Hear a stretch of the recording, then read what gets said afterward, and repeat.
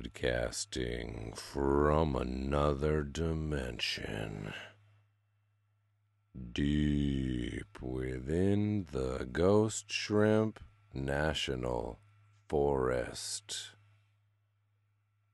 sending you secrets from the future directly into your motherfucking mind.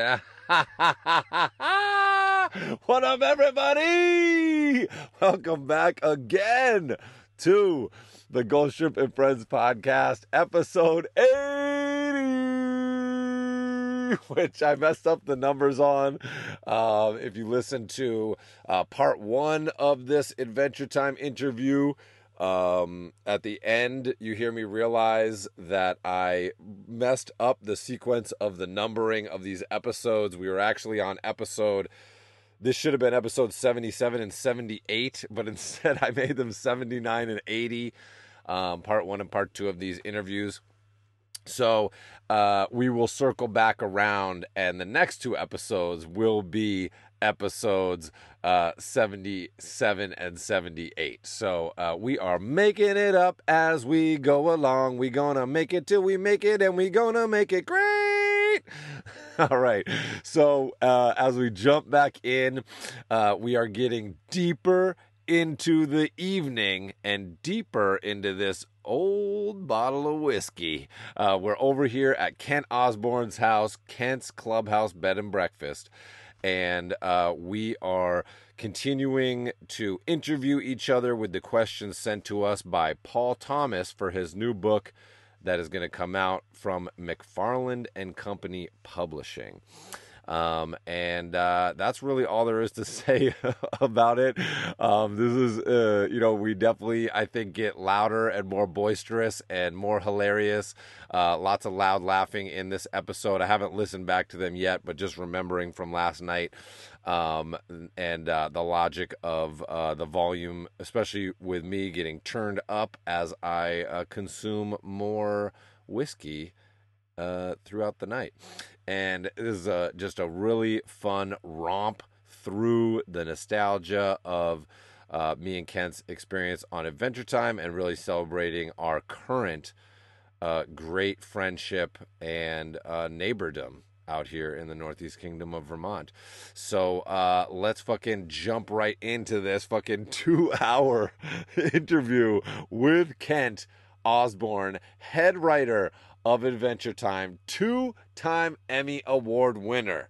This man is a treasure, and you are in for a real treat.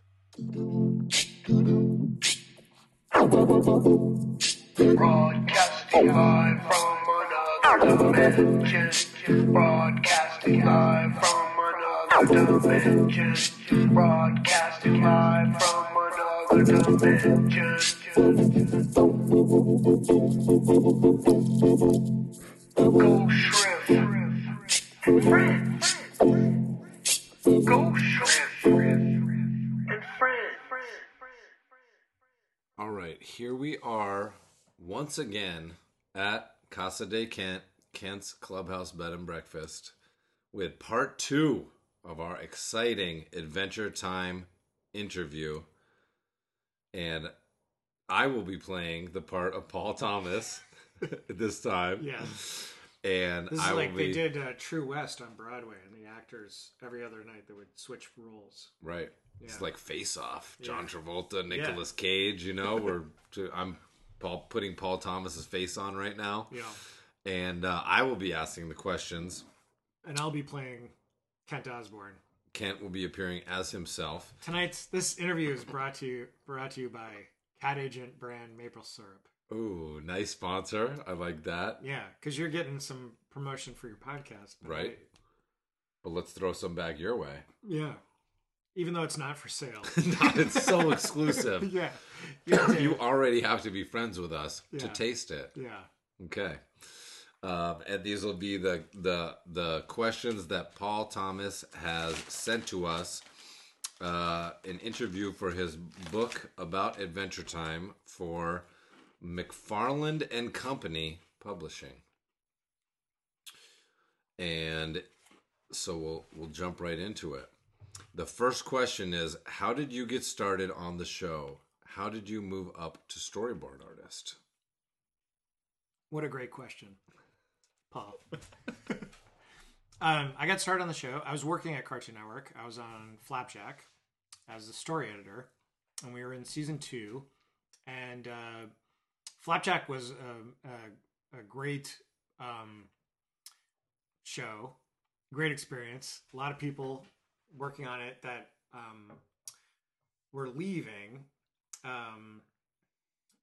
Penn and Pat left to do Adventure Time. JG left to do regular show. Alex Hirsch left to do Gravity Falls. Fish hooks first, right? Yes. He ran that show. Did he? Mm-hmm. I think so. Okay. But I think second season, yeah, people were leaving, other people were moving up. I was kind of like, what am I doing here? And like, I really, I loved Flapjack, but also I was like, I wish I was working on Adventure Time. And I remember I went down into Penn's office. I think I've probably talked about this before, and I was like, I really want to work on Adventure Time, but I'm on Flapjack, and I feel like I'm dating a girl, but I want to date another girl. And Penn was like, well, I'm friends with the girl you're dating, so I don't want to talk to you about this. I was like, okay. That's so funny. But also I was feeling sort of like, when you're on a show at Cartoon Network, you can't really, you can't leave to do another show. You're sort of like on that show, and there's bouts of unemployment because the season ends and they say, well, you're unemployed. Here's some literature on unemployment and good luck. And you say, okay. And then, the show gets picked up, and then they give you a call. Hey, we're back. Like, come back on Monday. And you don't really, you feel sort of obligated to come back, even though there's no negotiations to bring you back. Anyway, so that sounds like current baggage. Yeah. Sorry, there's so many people who are like interested in animation. They're hearing about. All right, Paul, cut all this. You don't want. No one wants to hear this. Cut. Start over. Here we go. The point is, basically, I was very respectful and responsible. And in the middle of season 2, I told Thurup, I said, "Hey, listen, I want to just be a free agent and not. I'm going to give my my notice that at the end of the season, I'm not coming back if there's a season 3." Yeah, don't hate the player, hate the game. Yeah, I was just like, look, I'm tired of feeling like, oh god, can we start over? There's probably a more diplomatic way to say this. Okay. All right. I was working at Cartoon Network on Flapjack, and my time there had come to an end. And Adventure Time was still they were in production for season 1, and Derek Dryman, he came to my office and said, "Hey, would you be interested in storyboarding on Adventure Time?" So you had already expressed interest, and then they were like, "Hey, do you want to come join the show?" Yeah, like I think I met Penn, and I loved Adventure Time, and I had the feeling that Flapjack was maybe coming to an end, and so I kind of wanted to jump ship. What were the signs that it was coming to an end? Like, if you're on a show, like, how do you know that? Because there was a new Rob Sorcher had come in, and usually when a new person comes in, they kind of let the shows that are on the air kind of die out, and then because they don't want he was greenlighting Adventure Time and regular shows, so I had a feeling like Flapjack wasn't gonna keep going. And we were saying Rob Sorcher's the chief creative officer? Yeah. Is that what we were calling him? Yeah, CCO. CCO. That's a thing, right? He greenlit Mad Men and Breaking Bad to the great track records. Yeah. And Adventure Time. And Adventure Boom. Time. Now he added that. Three for three. We didn't know at the time, but that's right up there. Well, I remember he came and there was some executive, and I said, "Oh, I really love Mad Men. I'm excited he's here." And they said, "You should go to his office and tell him that." Did you take that advice? No, I was like, I'm not going to go. Hi. I love Mad Men, but it was like, Breaking Bad and Mad Men were both kind of like still kind of cult status at that point. They hadn't really caught on. It was like first, second season. Anyways, I had really good taste. So, but no, I really wanted to work on Adventure Time. I was like super jealous of everybody that was down there. What was it that made you want to work on Adventure Time? The pilot. Like I was at Disney when the pilot was on YouTube, and I was like, everybody's watching it. Like, oh my god, you know. And then when Thurp hired me on Flapjack, you know, and in the first meeting, like Penn was there, and I was like, "Oh my god, you made Adventure Time!" And I'd actually already met Penn. I was living at the brewery in downtown Los Angeles, and there was an art walk where all the lofts would open up their doors, and you'd walk around in everyone's loft and like see their art. And this one guy had a bunch of like Cal Arts students there, and Penn was there, and he had done all these like drawings on the wall and stuff. And I was like, "Hey, my brother went to Cal Arts," and I was like excited to meet him.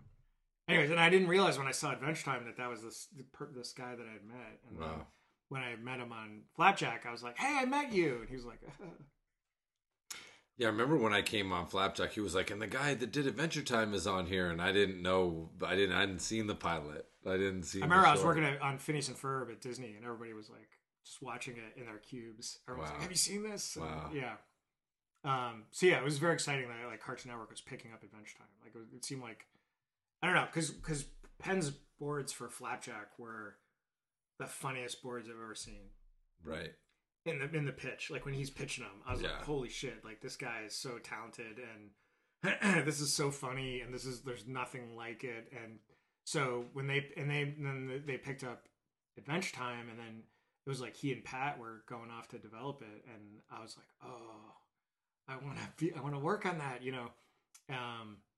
But also feeling sort of loyalty to Thurp, which by the middle of season 2, I was like, that loyalty was waning. I don't know, whatever. I mean, you know, it was great, but it was also like when you start on a show, it's really exciting, and then when people start to leave, and then it turns into a job. You're just like, well, we're just doing a show, you know. But whatever. It was a shitty position to be in because it was like dating someone that you like, and then you meet someone else that you.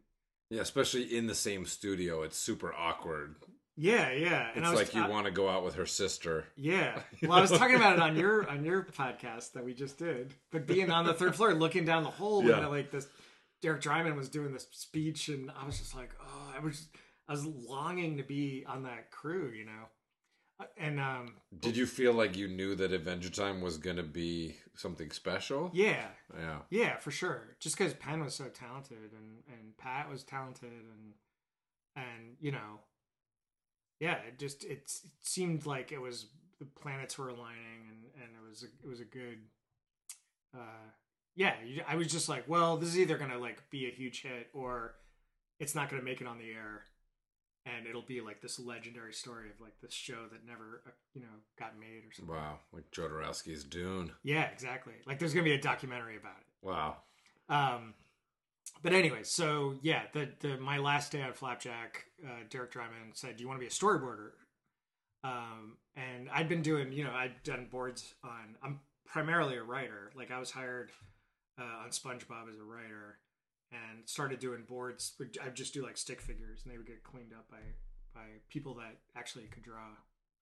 And but then when I was on Flapjack, I was getting better at drawing, and so they asked me if I wanted to do boards. And so, I came on in the middle of season 1. And I think my first episode was Wedding Bells Thaw, when Wedding Bells Thaw. I remember that. It was me and Nikki Yang. Yep. Voice of BMO and Lady Rainicorn. Shout out. Yeah. And Adam Muto and Elizabeth Ito were in the cube right next to us. And it was like, it was really scrappy. Like there was, at that point, like we weren't on the air yet. And there was, a question of whether or not the show was even going to go forward, and but I think when I came in, that's when Derek and Merriweather were there, so it was kind of like, okay, this is going forward. But I remember one of my first episodes, I was boarding. I pitched a joke where like Ice King is like trying to find his phone, and he like picks up his pants and gets his phone out of his pants that he'd like left on his, and Penn was like, "Oh, that's great."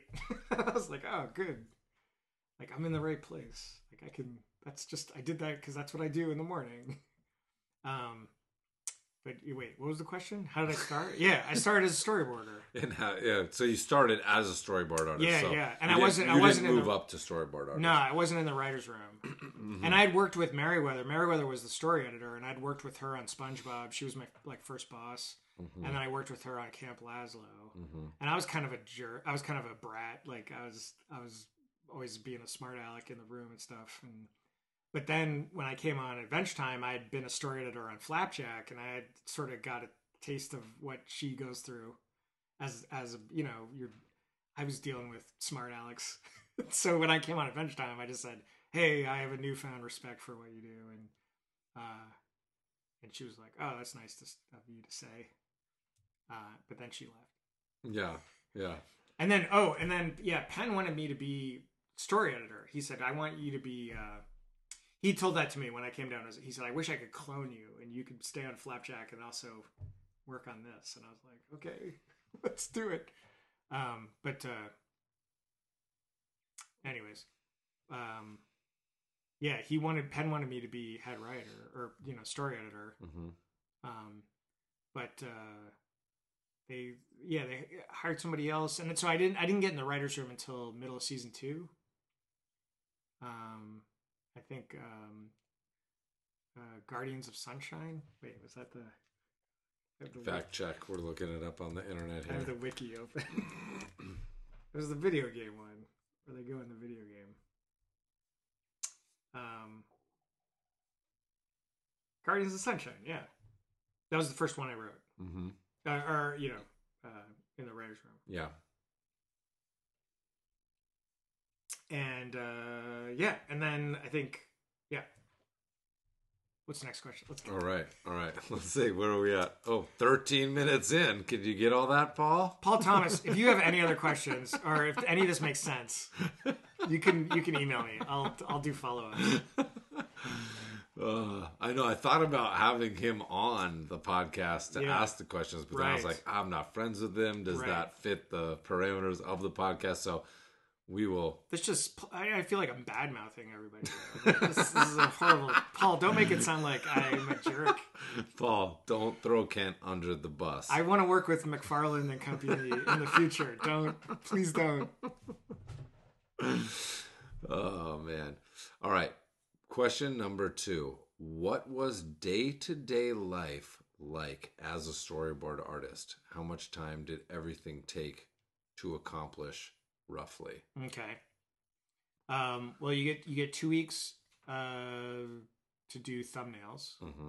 And so basically what you start on a Monday, you do a handout, and that's when like Penn and Pat would sit down with you and your storyboard partner, and you would get the outline, and you would all read it over, and then kind of just go through it and make sure everybody's on the same page. Depending on the show, you might get a package from the production team that gives you sort of backgrounds or character designs if there's any designs yet. But it's basically it's just like the kind of the handout just to make sure that everyone knows what they're doing, and then you have a week to do thumbnails. And so when you're a storyboard artist, you can kind of come and go and work your own hours. You're kind of expected to be. I've been on productions where the line producer will say, "Hey, I noticed you came in at noon today." You're like, "Yeah, I was up till 3 a.m. Last night working on but you're supposed to. I think it's you're kind of you can work your own hours. So if you want to like go work from home, if you want to go work in a coffee shop, as long as you don't miss your deadlines. But so basically, you have a week to do the first pass of thumbnails, and then you would. Depending on the production, I think on Adventure Time, we would do a first pitch to Penn and Pat and Derek, and we would just sort of pitch in the in your cube or office. You'd kind of pin up the boards. I mean, this was also 10 years ago, so it's all digital now. Everyone's pitching on a monitor, but we would pin up the thumbnails. That's another thing about the interesting thing about this time period was that kind of changeover. People were still doing some kind of analog, hand-drawn stuff, and now I feel like it's much more all digital. Well, I think they were trying to do digital, and then Penn was like, "Fuck it, like everyone just do Post-its and pen and paper." Yeah, and because it's kind of nice when you pin it up because you're kind of looking at it and you're kind of you know where the act breaks are and it's kind of you're seeing it as a whole and you can sit there and like okay I'm gonna tackle this point and like I'm gonna like do some new drawings and pin them up and see how it's working. Yeah, it's really. I mean, I only had a limited time, doing the storyboards on Flapjack, but there's something really fun about pinning it up and filling the whole room with it, and then going through and walking through the board literally and pitching it. That's really fun. And there's digital like pitching digitally on a monitor though is great too because you're going panel by panel. You can sort of like sell some jokes better by just toggling between frames and like. So yeah, everything's got. I don't want to be like. Don't worry about being too anti anything. Right. Okay, so yeah, your storyboarding. Me personally, it's like I have a whole week to do this. If I do, and your part of the board is like going to be 50 thumbnail pages, which the thumbnail page has like 4 panels.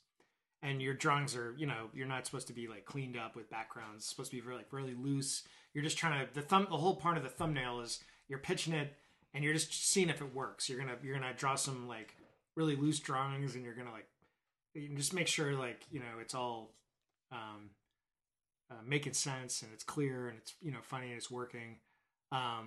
So you're like, okay, I have 5 days. I'm gonna like do 10 pages a day, and then the first day you kind of just surf the internet. Like you're like, well, I should.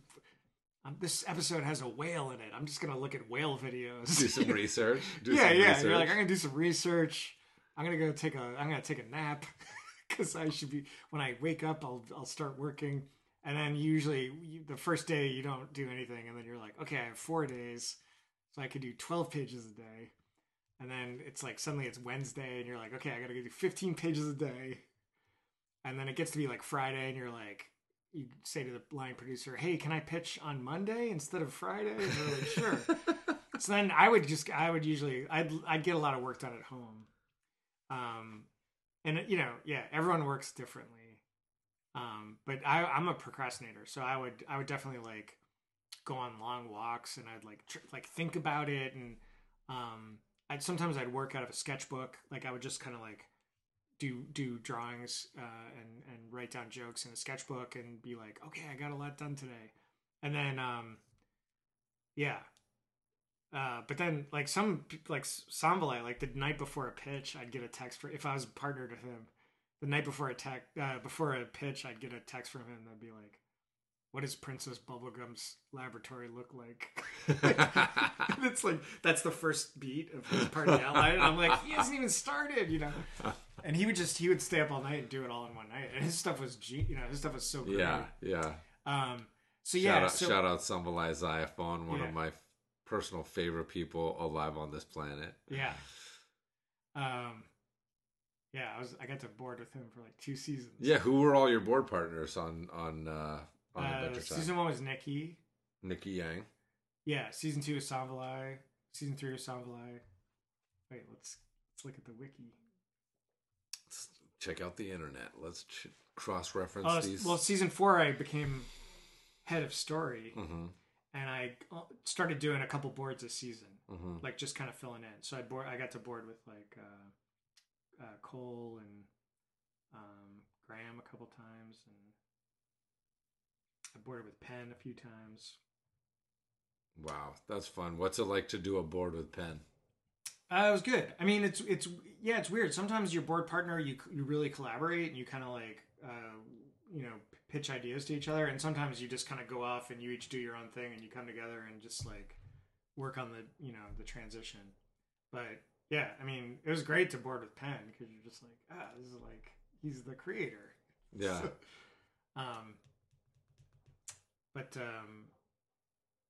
yeah, wait, what was the question?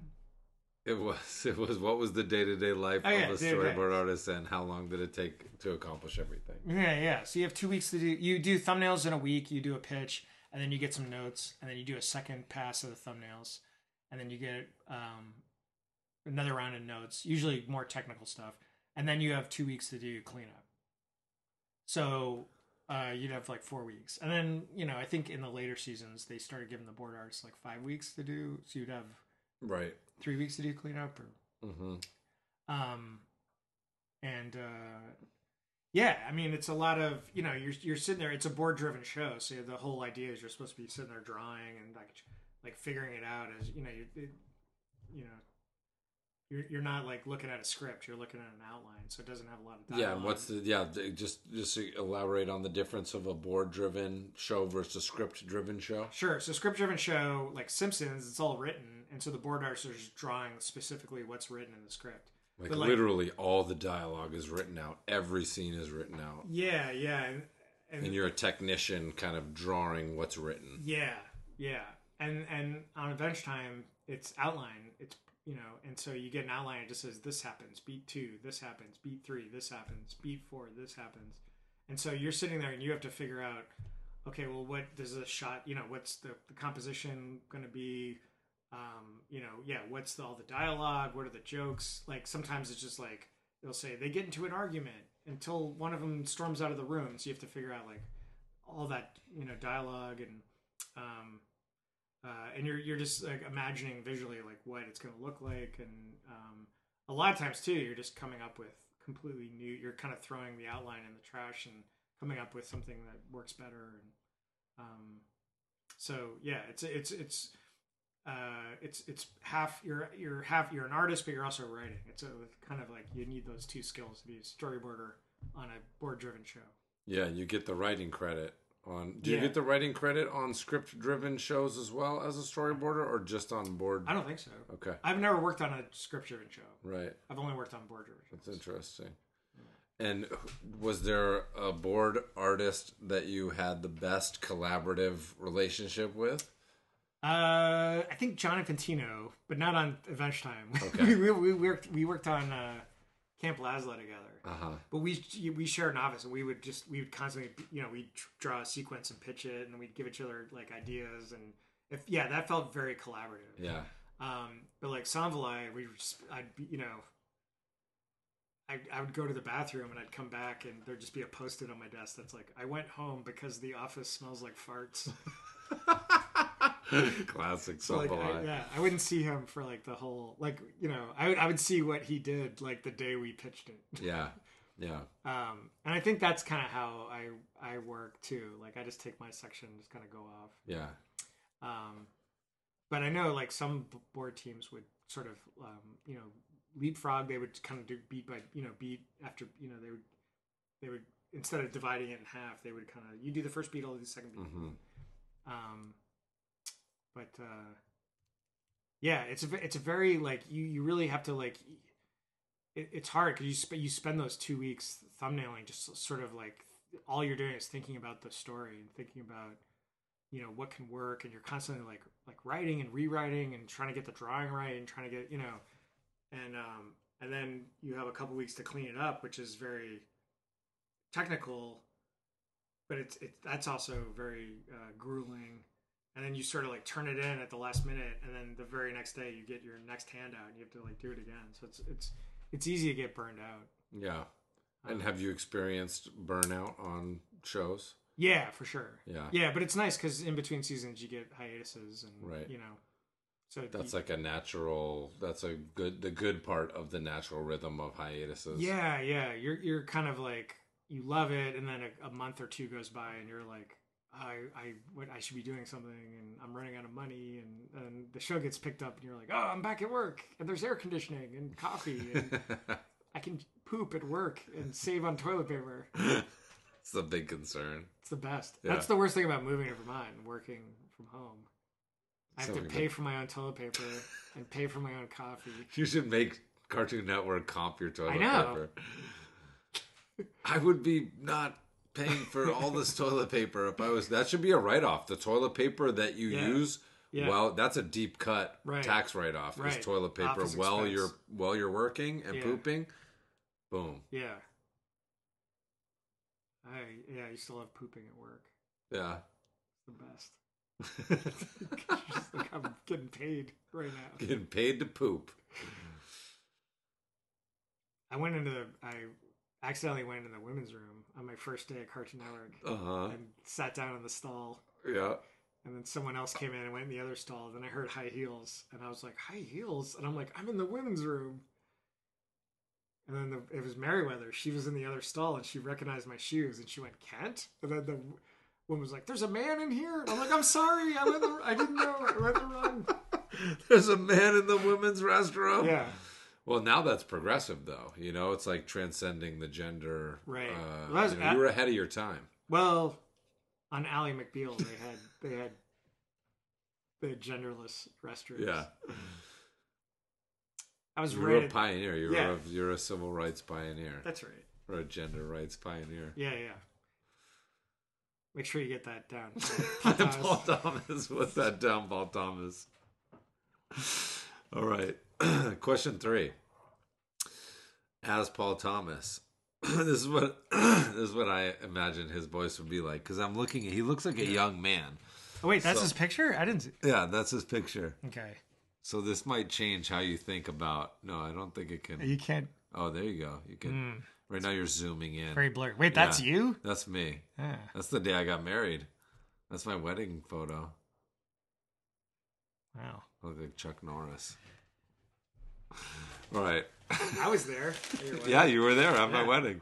As was Penn and most of the Adventure Time crew. That was amazing. That was one of my favorite days. Was obviously getting married is a special thing, but that's one of the most. I never ever in my life would have thought that I would get married in L.A. That's probably the last thing I would have ever thought.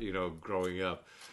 But the fact that I got married out there, and then the whole Adventure Time crew was there, and it was such a fun day in just our backyard in North Hollywood. That was. I remember you had a screen. Everyone was playing Nintendo. Yeah, we had. Yeah, at my wedding, I got married in a jumpsuit that said "Bandit" on the back, and we were projecting Top Gun without sound on the side of the house. But then the sound was an '80s soundtrack that I had,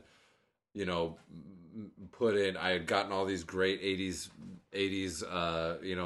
songs that I loved, and I had put it in a shuffle playlist for the wedding, and so we watched and a lot of it was the Top Gun soundtrack. So we watched Top Gun, it was projecting on with the lots of Top Gun-ish music going on, and then we switched from that to playing Nintendo on the side of the house. So that was a pretty rockin'. I think our wedding cost about $300.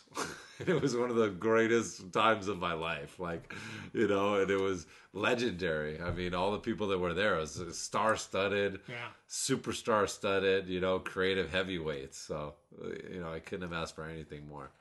It was Becca fantastic. and Ian were there. I remember that Nintendo came on, and there was like a pot, and then Ian was like, "I'll play." Yeah, like he was like the first one to play. Rebecca Sugar was there. Ian was there. I mean, it was a who's who of. It was a who's who. That was great. That was fantastic. All right, so this is what I'll imagine Paul Thomas's voice sounding like. Yeah. I'm interested in season 3 and 4, as they are often considered among the show's best seasons. I was wondering if you had any insight why these seasons might have clicked with so many viewers. What was it like working on those seasons? Wait, Paul? I'm a character actor. I get very deep in. I'm a method actor. Well, that's a great question. And as I said earlier, I was in the writer's room for season 3, and I became head of story season 4. Wow. So that's really the real answer here is Kent got in the writer's room at that time period. Boom. Yeah. The best seasons of the show. No, like I said in your podcast, like season 1, every episode from season 1 is such a gem. It's such a perfect, there's so my favorite moments from Adventure Time, it's kind of like when people say, "Oh, what's your favorite Star Wars movie?" And the first Star Wars movie is the best because it's the first one, even though Empire Strikes Back, right, story-wise, because it broke all that ground. Yeah, it's like you wouldn't have it. You gotta pay respect to the But that first season, there's just so many. I mean, come on.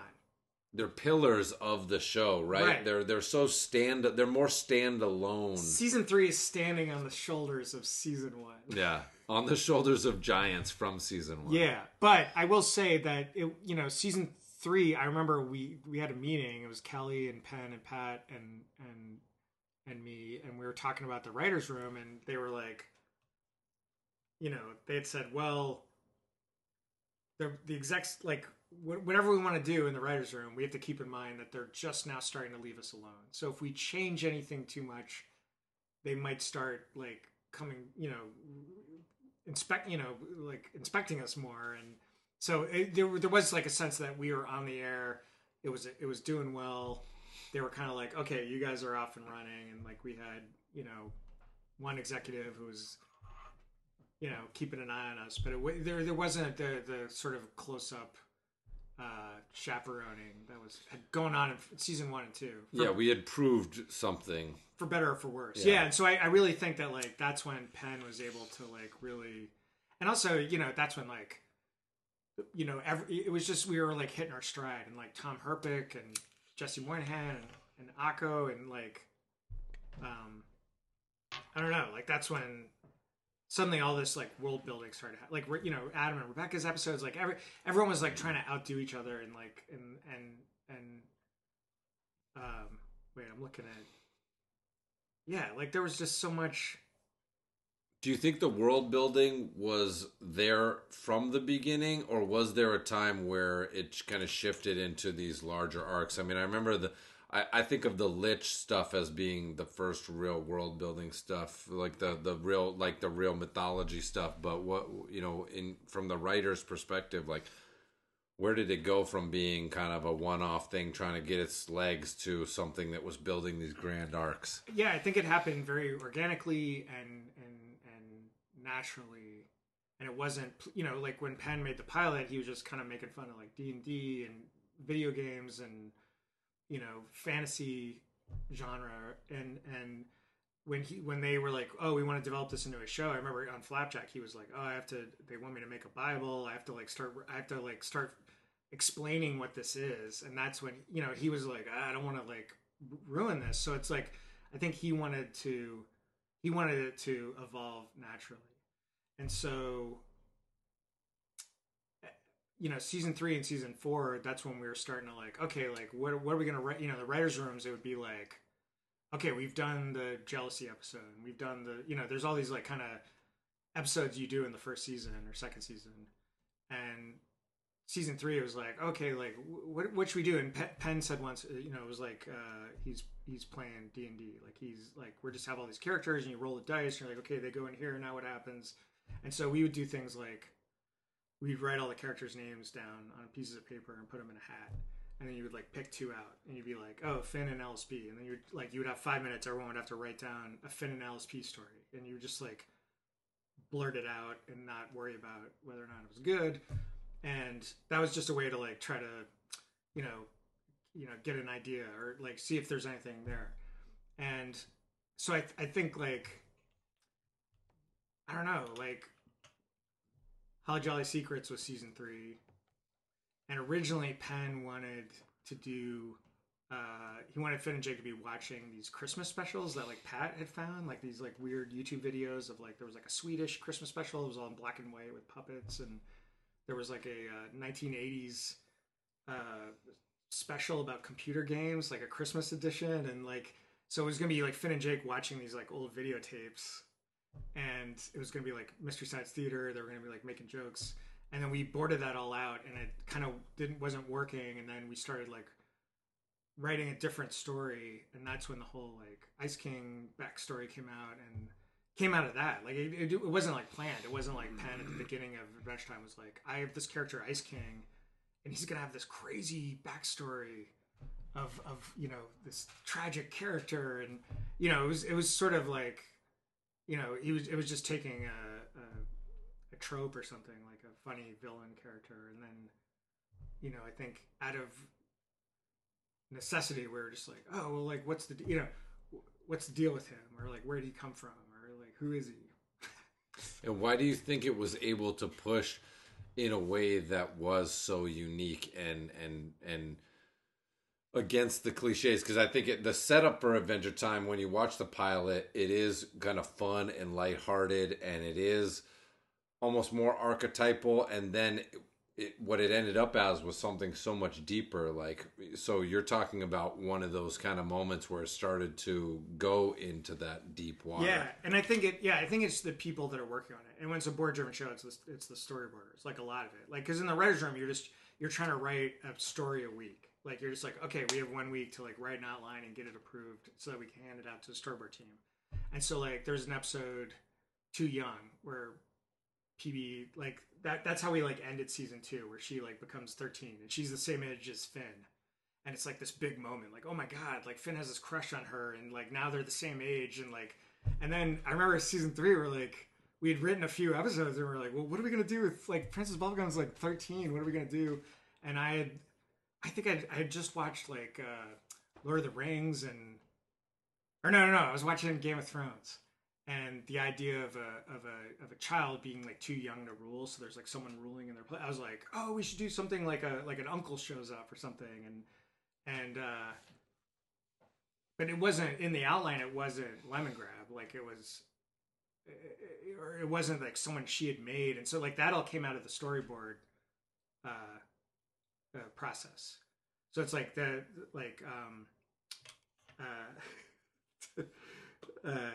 Tom and Jesse got this outline, and then they're like, okay, well, like they're taking parts of it, like this is the structure of the story, and then like Jesse's drawing like a like weird design of Lemongrab, or like Tom's drawing like the horse or whatever. Like I don't know who drew what, but like when they pitched it, it was like way different than the outline. Like it had like turned into something really unique and like where the outline just kind of like, oh, this is like a story I've seen before. This is like a younger character being usurped by a family member, and it's like, but they like turned it into this like weird thing that then led to so many other stories of like who Lemongrab is, and Lemon Hope, and all these like other like it's great to be working on something that's like evolving like that. Like it feels easy to come into the writer's room where you're like, okay, now what? Like you're not trying to do the same thing. Yeah, I feel like there was like a wealth, there was like a bounty of like our cup overfloweth with creativity on that show. Like everybody was coming at it with so much of their own stuff to give that everybody was able to take those pieces and keep developing it and keep enriching it. And I think that's what was one of the things that made Adventure Time so special. And it's so funny to think that if you spin it and there's alternate worlds and different people are in it, and it kind of doesn't go that way, and some shows fizzle out after a couple seasons, and then some shows get to go 10 seasons, and that's kind of the difference, right? Is like how potent, how primed up is everybody working on it, and how all those interactions work together to make all these incredible discoveries together. Yeah, and it's hard too, because like I'm working on it and I'm a fan of it, so basically anything I'm writing is fan fiction by definition. Like because I love this, and but when you write fan fiction, like just but the anyone who views it or reads it or like sees it is like they're viewing it through this like lens of like, oh, this is fan fiction. So it's like, I don't know, it's easier to be critical of it or something. Or also, I have a message for Paul Thomas.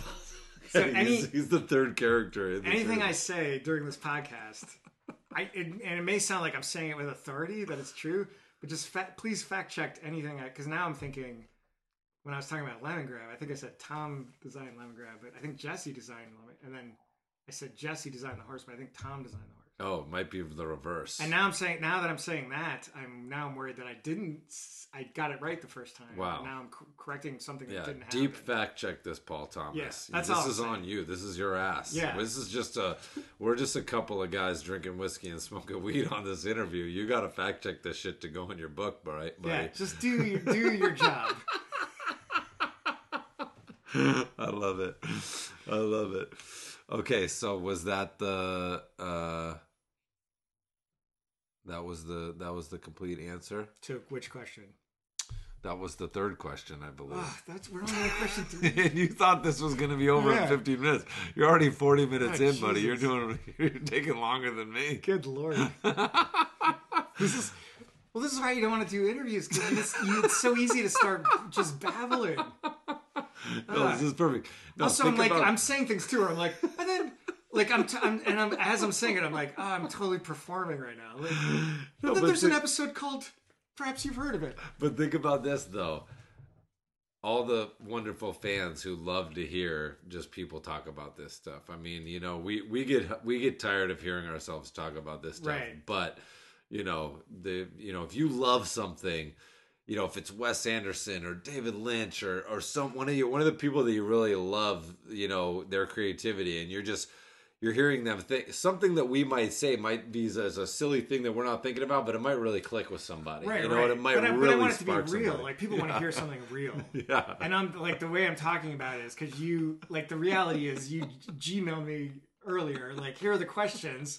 And then I've been thinking about it all day. And now I'm like I'm like Pete Buttigieg. I'm trying to like say it as if I'm saying it for the first time. Well, just say it however you want to say it. I'm the Mayor Pete of Adventure Time. Just say it however you want to say it. I'm trying. Oh, man. Classic. All right. So, question 4. From your perspective, how did the behind the scenes action change from the early days to the final season? Was there any major change in production when Adam became showrunner due to reshuffling, etc.? Well, it's interesting because as I sit here,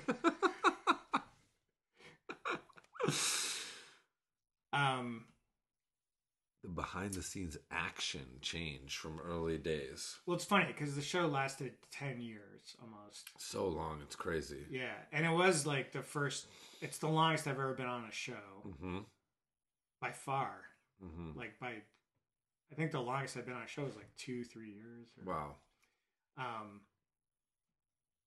So it's hard to, it's just like when you see a picture of yourself from 10 years ago and you're like, you can see all the difference. But at the time you don't notice it. But I think what, Adam taking over was a real smooth transition because he was such a big part of the show from the beginning.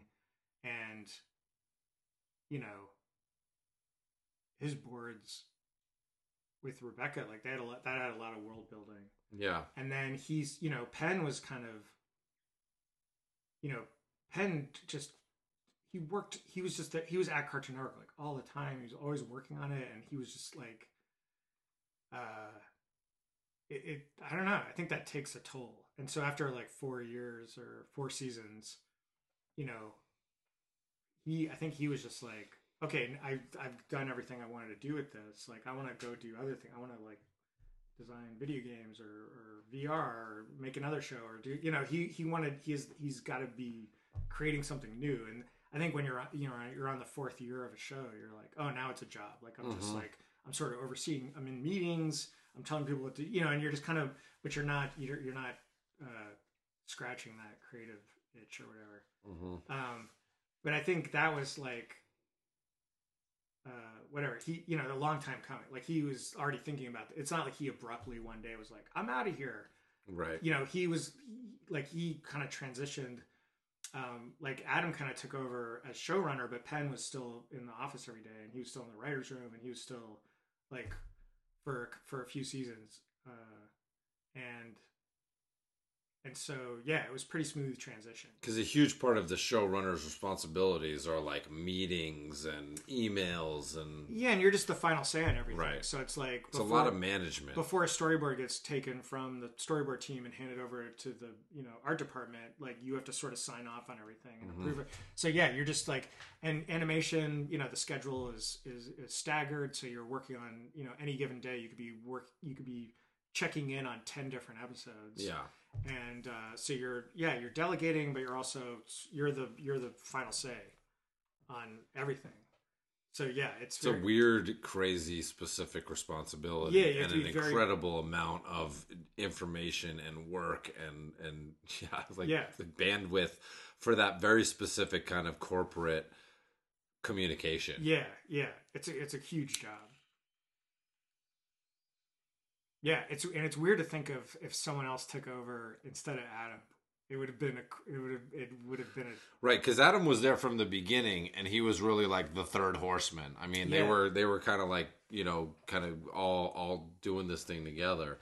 And because I remember when I came on, I got a bunch of handouts from Adam that were these. I've talked about them before, but they were just like idea packets, and he's like a genius. I mean, the amount of ideas he had and information that he gave me in there. Yeah. He had designed a lot of his take on a lot of the designs of the world before I came in, and his stuff was all incredible. And I was like, wow, why isn't he just like doing this stuff? But Yeah. like that wasn't his thing. But you know, yeah, it was incredible. But do you think I have there a was funny Adam story. okay? Yeah, So go. this was when it was him and Penn and Pat, and they were. This is before. This is when the show was being developed. Yeah. And I was in on a Saturday working on Flapjack because I was like behind. So I was like, I'm gonna go in and I'm gonna go poop at work. But it was a Saturday, so no one was in the studio. But they were on the second floor. And I think I knew that they were there, but like no one else was there. Anyways, the point is, I went into the bathroom, and I was like peeing, and then I was like washing my hands, and then I was looking at myself in the mirror. Sorry, I'm just cracking my knuckles here. Are you doing that instead of biting your nails? I don't know, maybe. Excuse me. Okay, so all right, I was in the bathroom. It's a Saturday. There's no one in the studio except for a couple other people, one of whom I've never met. Adam Muto. And I'm in the bathroom and I'm washing my hands, and then before I leave, I'm like drying my hands and I'm looking at myself and I'm like checking myself out, and then I like lift my shirt up to like look at I was like, I wonder how my man boobs are looking. And so I like lift my shirt and then I'm looking at my man boobs, and then Adam walked in, which I was like startled. Oh, that's that hilarious. Yeah. You're like caught looking at your own chest Yeah. in the mirror, which is Well, he just saw me hilarious. like pulling it down, Right. and being flustered, and Right. you know, I'm sure it was startling to him. Yeah, that's when I think I'd met him. I don't know if I'd officially met him. I think that was the first And time. it's kind of funny because he's like a very like quiet, reserved kind of character. Right. He's like, not the type of person to be like, he's not gonna break out and kind of Yeah. chum it with you, like Right. you know, was nice titties, guy. Yeah. Right. You would have been like, Yeah. what are you doing? Checking out your man boobs? Yeah. That's hilarious. Yeah. Now, did you notice, or not? Paul, did you don't have to put that in the book. Paul, get real, Paul. But anyway, did Maybe as a post-credit. as a footnote, as a hilarious anecdote, as a caveat. Post-credit sequence. Yeah. What would you say are the differences? Because Penn was a great creative leader, and I think Adam is also a great creative leader. I think they have different leadership styles. Do you have anything to speak about their kind of the tone change, or was there a difference, or you know what was your experience with the two different kinds of leadership? Yeah, I'm trying to think.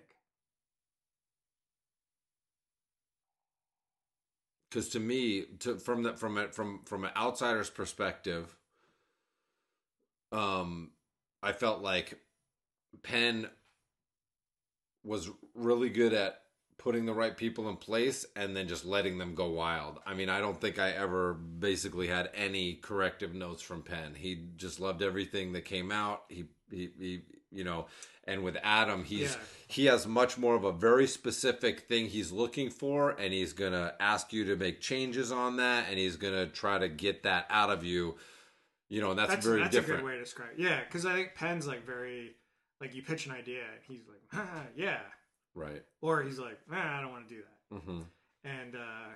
And I think Adam, yeah, like you pitch an idea, and he's like, and then we all like talk about it, and then he's like, all right, we'll do a pass. And then you do a pass. And then, you know, the next day there's all these like really specific notes, and you're going through them, and they're like, the notes are like really thoughtful and clear and specific. Like we should like make it more like that, or do this, or like have it be this instead of that, you know, and you're like, oh yeah, that works better. And so, yeah, there's a technical side to Adam that I think where Penn's like more in the moment, and just like if he thinks something's funny, he's like, or works, he's like, yeah, do that. And I don't know, is that yeah. I'm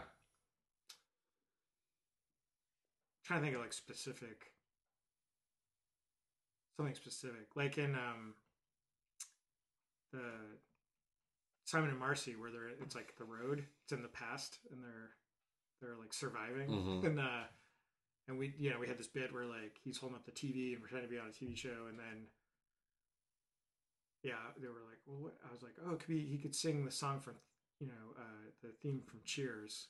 And I think I was like joking, like I was making a joke, like isn't that a bad idea? And Penn was like, yeah, he sings the song from Cheers, which then turned into this like really like poignant thing about like Simon and like how he was losing his mind and like couldn't, like, I don't know, it was but anyways, but yeah, it was like I was like surprised when Penn was like, he's like, yeah, that's like you pick something that you don't even think is like a real like I was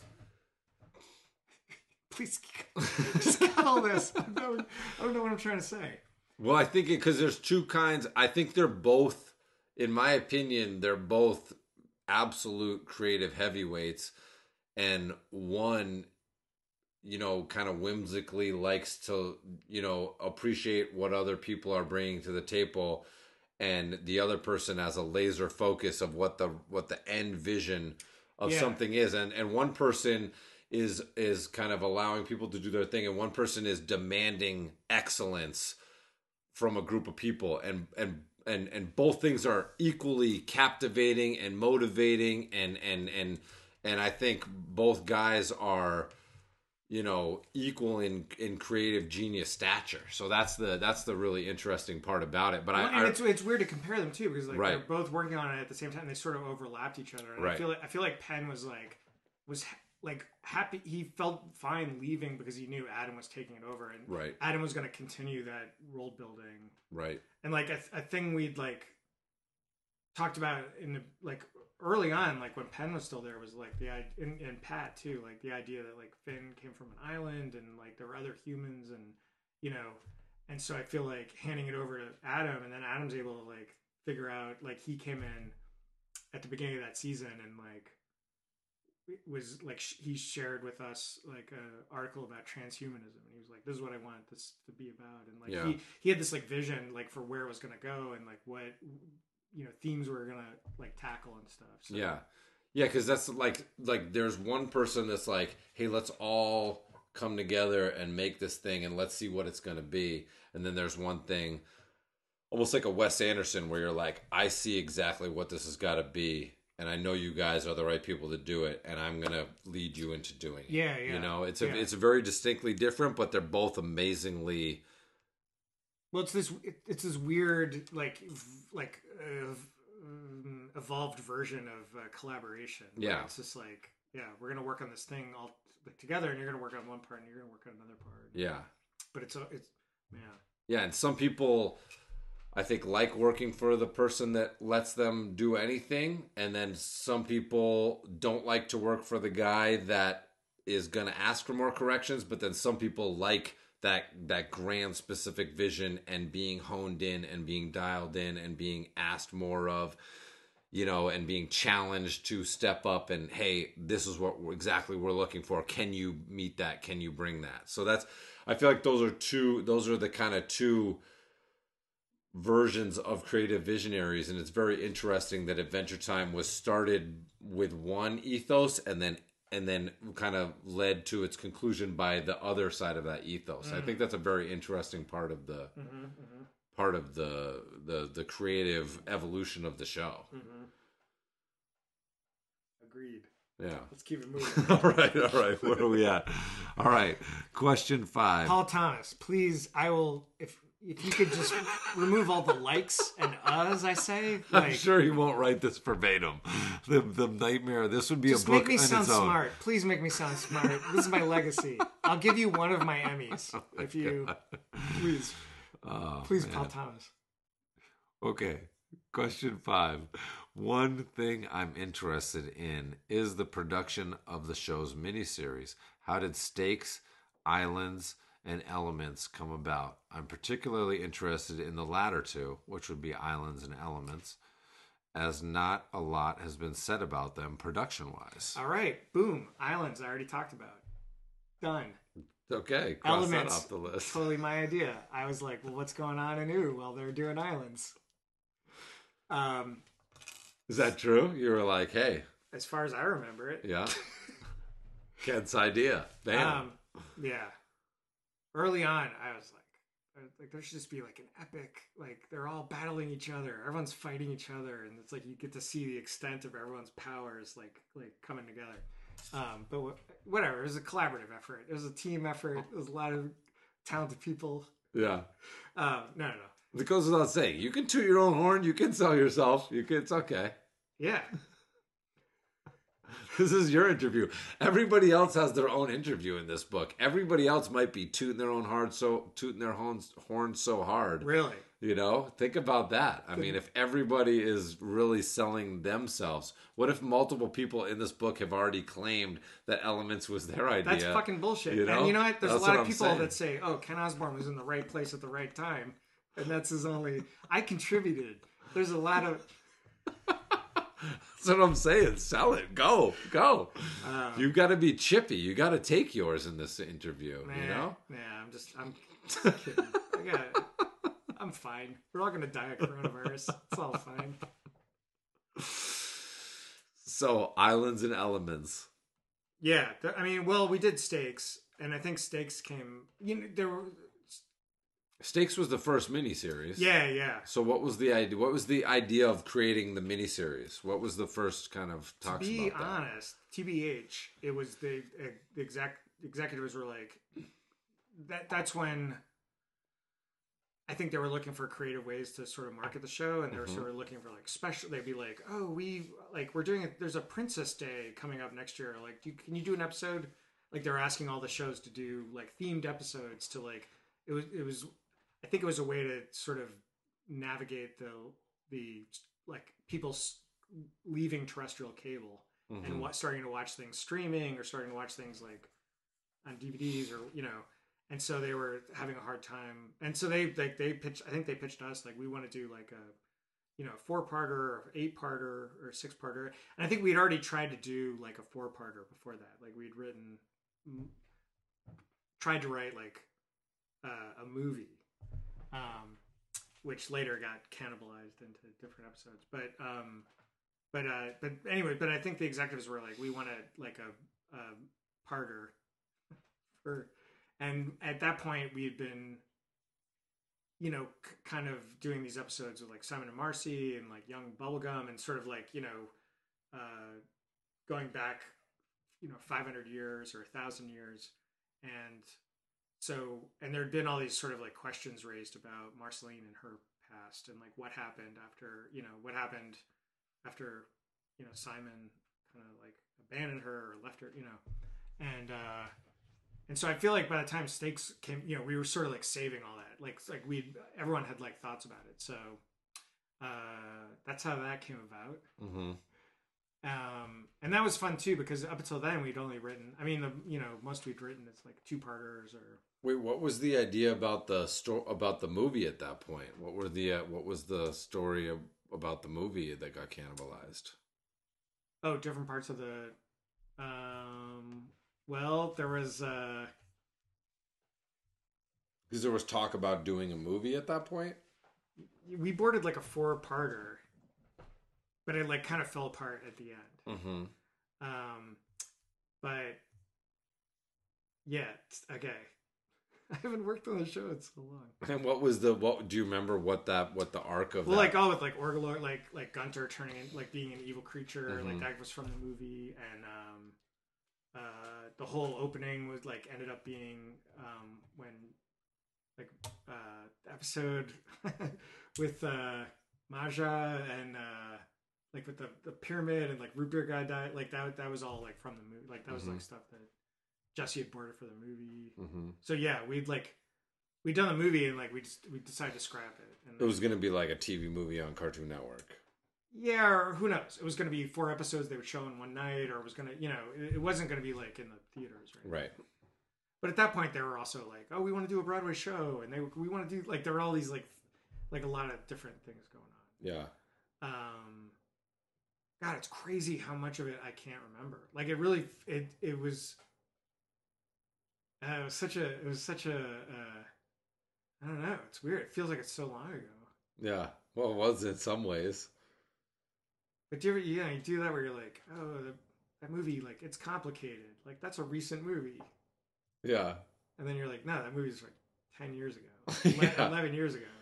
Yeah, I don't know. I feel like the older you get, the more your mind gets filled with information and it pushes out information and it's like hard to keep track of it all. I don't know. And plus, maybe we do things that aren't good for our brain and get brain damage. And... Maybe. But I hang out with like friends I haven't seen in a long time and they'll start telling me things they remember where I'm like, oh my God, like I barely remember that night. Yeah. But then I can tell them things that I remember about that they don't, like vice versa. So. Yeah. But, yeah. So... Yeah, I don't know. Stakes and all those like that just kind of came out. It came out kind of organically. So, any other thoughts about islands or elements specifically? Not that I can think of. Okay. Like in terms of how did it come about? I don't know. He said he was particularly interested in the latter too, and not a lot about them has been said production wise. I mean, it's weird because Susan Strong. We were playing a writers' game once, and someone drew Susan Strong as like with like a cyborg, like with like all these like robotic body parts, and then it didn't go anywhere. But then it ended up becoming. We kind of brought that back. Mm-hmm. But yeah, and Islands is an epic one. I mean, that's really part of Finn's origin story, and yeah. Meeting his mom. Yeah. Seeing how his dad met his mom. Yeah. In the hospital. Like we're all going to be in a couple months. Just kidding. Paul Thomas, cut that out. Yeah. I mean, Islands and Elements, like a lot of that's just Adam. Like at that point. Yeah. What do you mean? Like he had a lot of the vision for these? Yeah. So talk to him. Yeah. Paul, send that one to Adam. We'll also interview Adam. Paul, get him. We'll interview Adam. Paul, get Adam to Vermont, and then we'll do a podcast. Yeah. We'll ask him anything. All right, question 6. How did production of the miniseries differ from the norm? So was there a difference in how the miniseries were approached than just a regular episode? The miniseries... That just aired? I mean, any of these miniseries that we were just talking about, Stakes. Stakes. Elements, yeah. Is there a difference in how those are approached and conceived and executed than just regular episodes, non-miniseries? We might have gotten an extra week to write them, an extra couple weeks maybe. Mm-hmm. But I don't know. I think there's a bigger budget for them because I remember for Stakes they were like, oh, we can like cast. Sometimes you're writing and you're like, oh, we can't write too many characters into this episode because there's too many voice actors. But like with Stakes, it was like, oh, we want to like hear who you have in mind for certain characters, and so I think there was a bigger budget. But as far as the art department, that's not I don't know if there was any differences in terms, but I think it was like bigger budget, more time. Right. And now at a certain point and also like transition, like you have the whole story like that you want to tell, but then you're trying to divide it into 8 episodes, and so I think that becomes like from a writing standpoint, it's a different muscle. You're trying to like figure out where these like episodes end and begin, because you want to end an episode on a little bit of a cliffhanger, like so you could watch the next one, and but overall you're trying to tell this story, so. But, that's a little different than writing standalones. Yeah.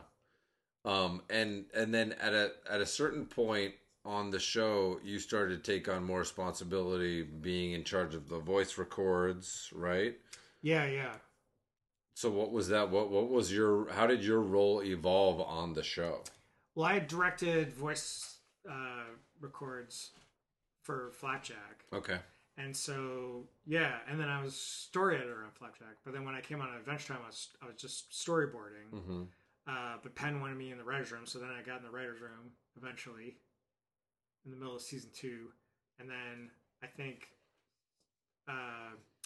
season 3 or 4, I took over directing the voice record sessions. And Yeah, and that was just something I had some experience with, and I'd gone to acting school originally before I became a writer. So I knew a little bit about acting, or how to communicate with the actors and stuff. And I'd done voices too. So, wait, what was the question? And you did a lot of voices. I did on Adventure Time. Well, I was just asking about your evolution of Wait, the you roles were on asking? your. Yeah, I was asking. That was my follow up. Paul Thomas. No, Oh, that this was you. Me. That was me. Oh, wow. Yeah. All right. Because you were saying like you were just talking about your role in the show, and I was remembering that you kind of you had different your well, I think your that's role why evolved. That's why I got the credit head of story, because Right. I think in the writers' room, when I was basically just being the story editor.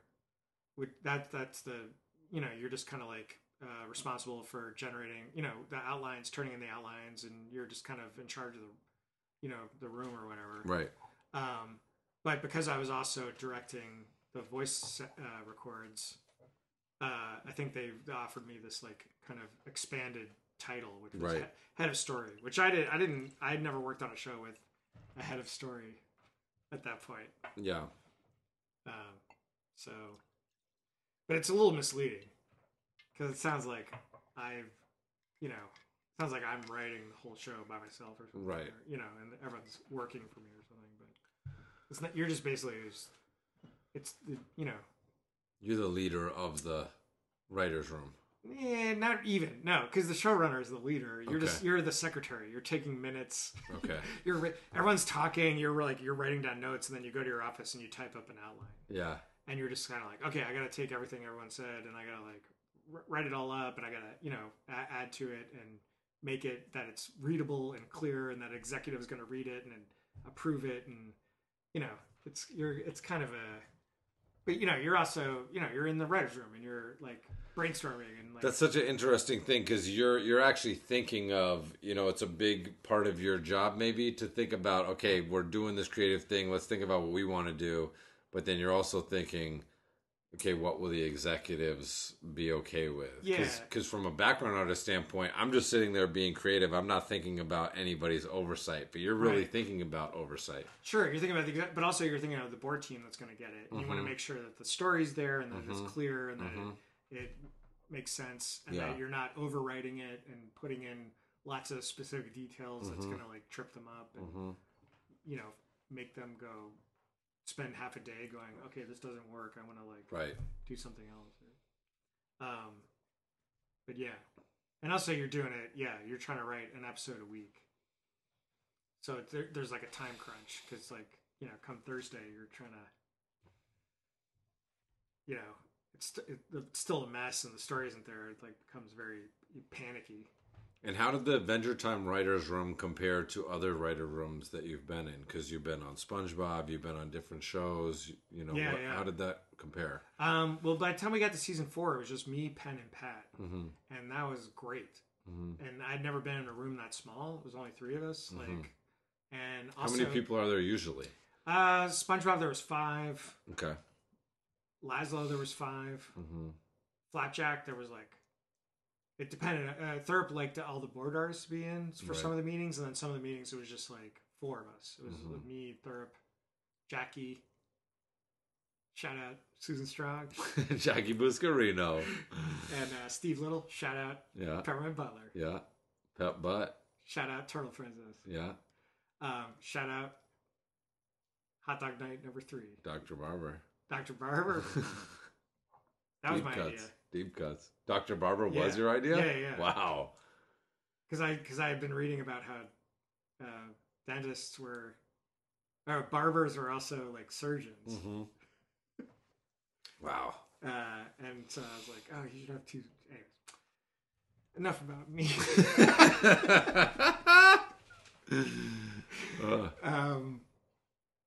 What were we talking about? Yeah, we were just going. You want me to go to the next question? No. Wait, I was about to say something really interesting. Okay.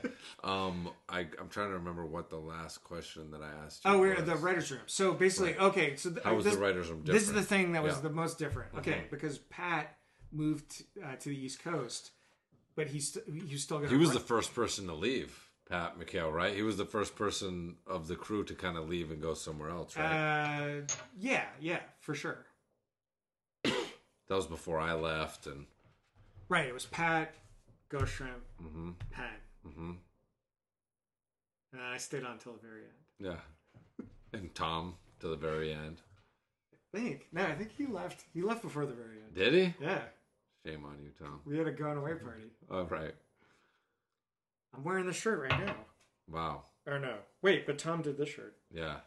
For the finale shirt. I'm not wearing the egress shirt, but I'm Yeah. wearing the finale shirt. Just by random. Not for not for the pod. Wow. What am I wearing? I'm wearing a plain gray shirt. Paul Thomas, let me know if you want me to do a little. I can send you pictures of me in all the different Adventure Time shirts I own over the years. Could be good. Could be good for the book. Yeah. Like for Might be good for the book is me and Kent on the cover of the book. Yeah. Because this transcript for these two podcasts will take up 400 pages of a book. But here's what I was gonna say. So it was me, Pat, and then Pat moved to the East Coast, but then he still wrote via Skype and or whatever, video chatting. And but that was the first time I'd ever been in a writer's room with someone's participating in the writer's room. I remember that. I would come in and it'd be like his face on the yeah. And I have lots of pictures of that. Yeah. But that felt very modern. Yeah. Futuristic. Yeah. Wait. Not modern. I mean, whatever. You know what I'm saying. Yeah. It felt like I was like, whoa. Neo-modern. The future's here. The future is And but then after Pat, we hired Jack Pendarvis, and he was in Mississippi, so I feel like Pat, like, that paved the way. That opened the doors for Jack to do the cyber commute.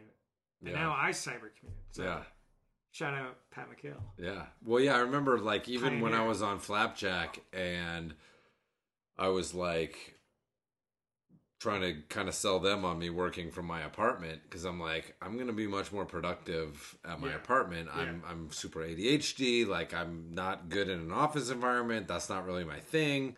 Because especially on Flapjack, it was a very, like, jovial, like, you know, kind of social environment in the studio. And they were not into it. And they were like, you cannot work at home. You have to come in every day. And I would ride 10 miles in and 10 miles out. They's the production side. Yeah, no, that was, what's her name? What was the name of the producer? Kelly Cruz. No, not on Adventure Time. No, on Flapjack. Oh, Purnell? Yeah, Purnell. Right. Purnell was like... Yeah, but I'm saying, it's a production office. So the production's like, well, we all have to be here. Right. They were like, you can't work from home. You have to come in. And I was like, okay, I will, but that's not ideal. And then once I got an Adventure Time, they were much more into that, and they were letting me work from my apartment, which was only 3 miles away or whatever. But I would come in and for a day, and you know, kind of pick up and drop off and hang out with everybody and stuff. And now that's much more commonplace of like people being out of the studio and working in. But I feel like we were sort of on that time that we were there was that transition period between things being very much in studio to things being, hey, we can actually go outside of studio for a lot of this stuff. Yeah. So that's interesting. I can't believe I remember her name. For now, that's a good call. I mean, it was in my mind, but I couldn't remember it. Oh man, I have so many funny memories of all that stuff. I remember she wanted me to switch cubes. Yeah. Oh my God, I remember this. And I was because your cube. First of all, I remember your cube was like you had your cube. You know your what are they called? Your cubicle set up. Yeah. And you had all kinds of toys in there. I was like impressed. Like, wow, it's like set up like someone's room. Like this guy fucking has all his designer Simpsons toys and awesome art toys, and like it was a real production. Your office. It wasn't just like, hey, I come here and work. Like it was like incredible. Yeah. It was like a show. It was like you were at a comic convention and this was like a artist alley. Yeah. You know? Yeah. But I was like, sure. I think I was trying to get all my toys out of my apartment. Yeah. Because it was dope though. It was fresh. And you even had a, you know, and you even had a kegerator in your second. Because I've been watching Mad Men. Yeah. And I was like, I need to have booze in my office. More alcohol in this place. But no, the toys were all because I was like, I'm tired of not having sex. I want to get all these toys out of my apartment. But I was upset that I was. Wait, do you think if you bring a girl back to your house and you have a lot of toys in your house, that's gonna mean that they are not want to have sex with you?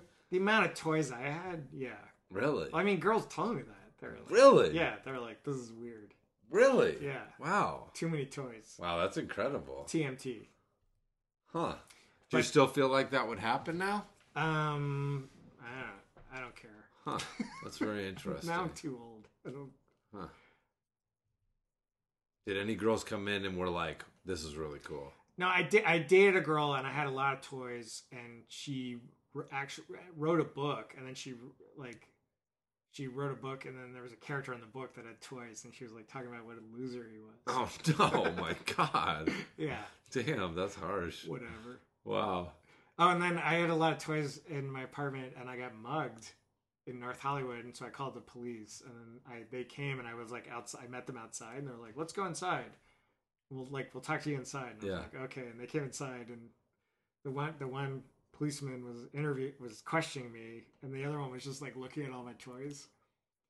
And then when they were leaving, the one cop goes, "Wow, you sure like the Matrix."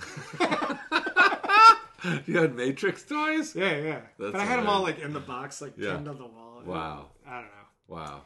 I feel like we live so much in a more niche society now that people like are like, "Oh wow, this guy's like a specialist. He has all these toys." Like, I guess. Well, it got to a point where, yeah, I think it became like cool to have some toy. I don't know. Yeah. Whatever. But well, you have a bobblehead case here in Vermont, which I think, here it might be more strange to have toys displayed, but Paul Thomas, I can send you a picture of my bobbleheads. Dodgers bobblehead case.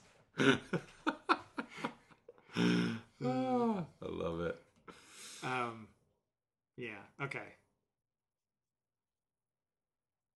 What's the next question? Okay.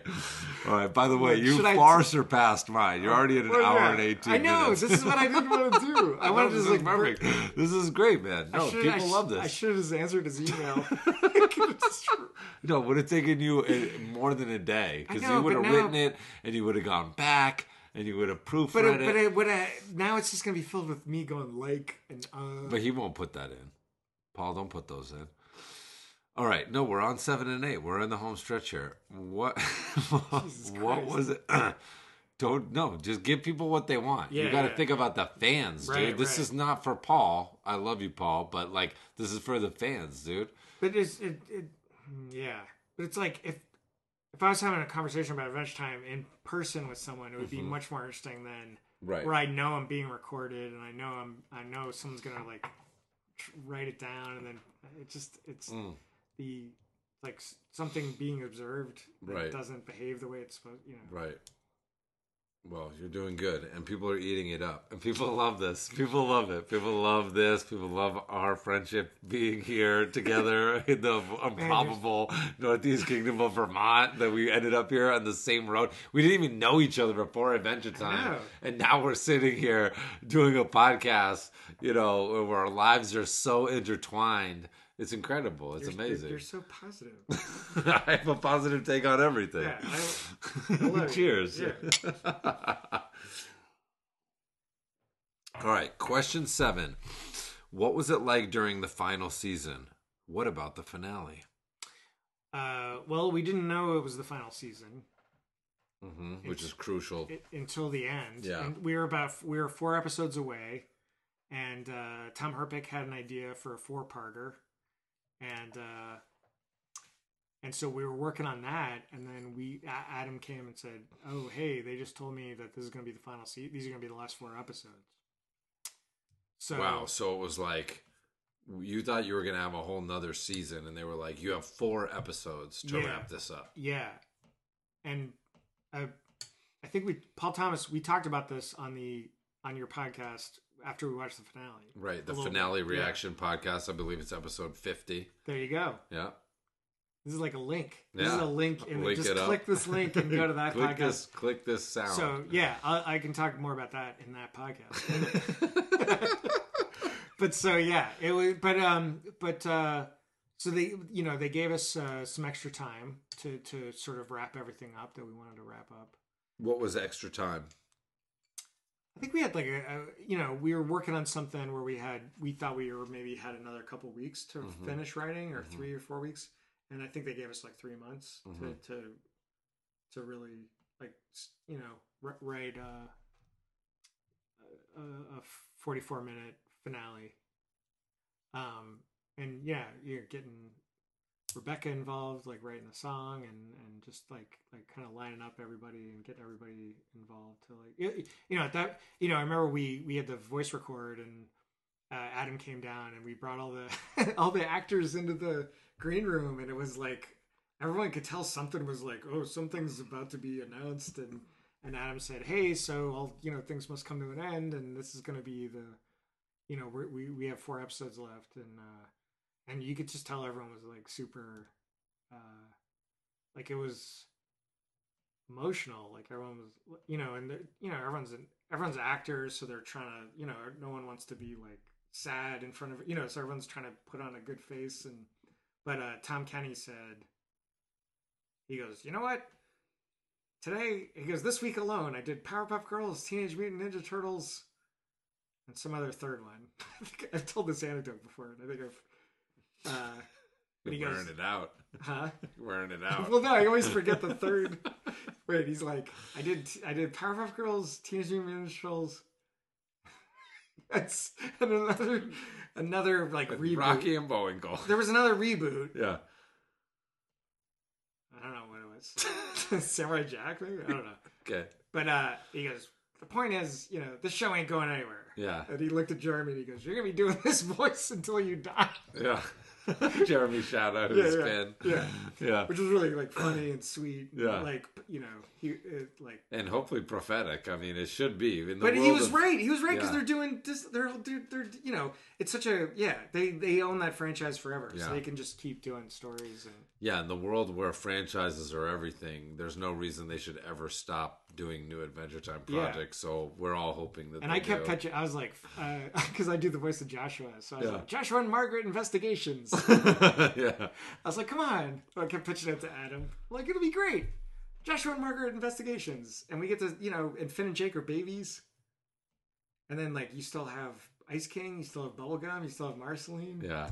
You still have Tree Trunks. Genius. Just and trying you get to pitch like, it again. And it's like the X-Files. They're like investigating, like, so I pitched that pretty hard. If that ever goes and I'm not a part of it. Let it be known, Paul Thomas. Yeah, you make sure people know. I'm counting on you, McFarland and company. Don't let this show get made without me. I pitched it to Penn really hard, and he was just like laughing at me. And then, like a year later, he was like, just out of the blue, he's like, "Oh man, you can do that if you want." As a comic. No, as a show. It's like, if you want to pitch that to Cartoon Network, you should do it. That's so funny. Yeah. Penn's the best. Shout out Penn. Shout out to Penn. Someday. My dream is to get Penn on the pod. Of course he doesn't want to come on and talk about, but I think someday we'll get him on. He doesn't want to do that ever again. Mm-hmm. But it'd be so fun to talk to him about it all. It'd be so great. But he's done like so many interviews and so many like Comic-Cons and like so much promotion. Like, I went to a thing at Gallery Nucleus where it was like a Adventure Time art show, and it was great. There was like a line, like the biggest line. The one we did during the show? Yeah. Wait, were you at that? Yeah. What? Yeah. I don't remember. Yeah. And he was like signing, like he signed until like midnight. Like he just signed until. Yeah, we were like upstairs drawing drawings for people. And yeah. Oh man, I don't remember. Yeah. Yeah, I remember. Yeah, Tom and Andy Did you do a were piece like for at it? a table forever. I did. It's funny because I've like allegedly stolen back a lot of the original artwork from, because Cartoon Network owns everything you do for them. And we were on this kind of cusp where most people were really starting to work digitally, and I was one of the people that was still working analog. And I remember I was kind of trying to hoard my backgrounds, and then I remember at a certain point Dick was like, "You have to give us to to give us these backgrounds. Like, we're gonna take them." And I was like, "Oh, okay." But they were still just in like a big like a file cabinet, like in folders in the studio. So when I was like leaving, I was like kind of taking a lot of them. But I remember I had taken a bunch of them, and for the Nucleus show, I put like the 10 favorite pieces of mine Yeah. that I had done up for that, and it went into the show there, and I never ended up getting those back. Oh, shit. Yeah, and I actually had an opportunity. I remember they were like, "You got to come pick up your stuff," and I was like, "Oh, I'll go do that." And then I didn't, and then they went back to the studio, and then it went to like Iron Mountain. You know, it's in Really? yeah. But yeah, there was a bunch of juicy backgrounds that I had done that I put in that show. So I kind of sacrificed them to the gods of that show.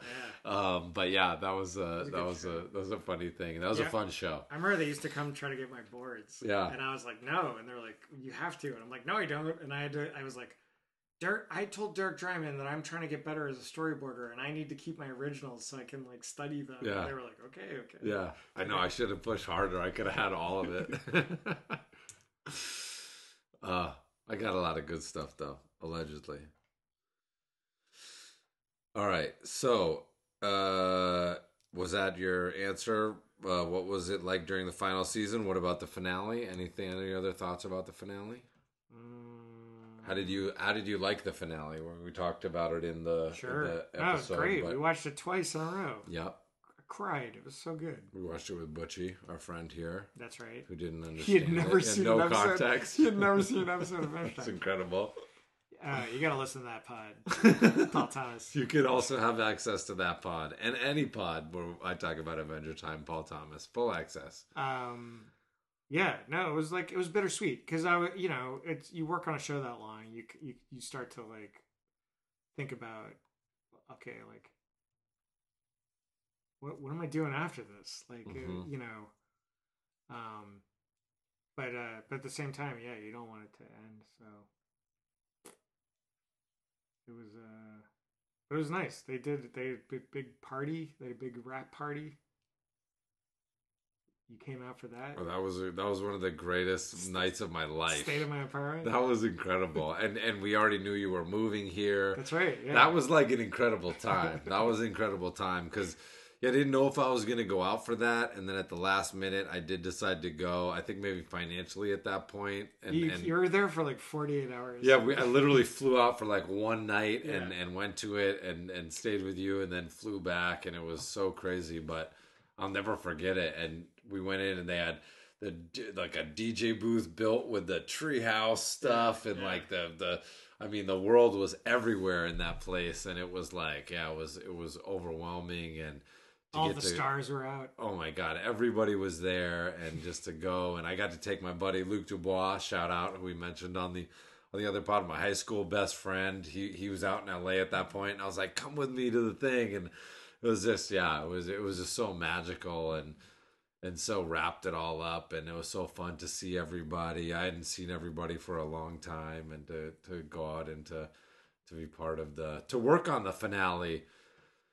To me was super exciting too. I was so excited to be asked to work on the finale, and they were like, "Oh, we're gonna destroy the treehouse, and you have to do it." And I was like, "Oh my God!" Like that's one of the reasons I was so excited to push those drawings so far, like we talked about on the. Did it feel cathartic, like blowing it up and like destroying it and like? For sure, it felt really fun. Like that, it felt like the first drawings that I ever did for the test was of the treehouse. So the last drawings to destroy the treehouse was like, very oddly cyclical and cathartic and like amazing and magical, and I knew that like people were just gonna have such a reaction to it all, and like.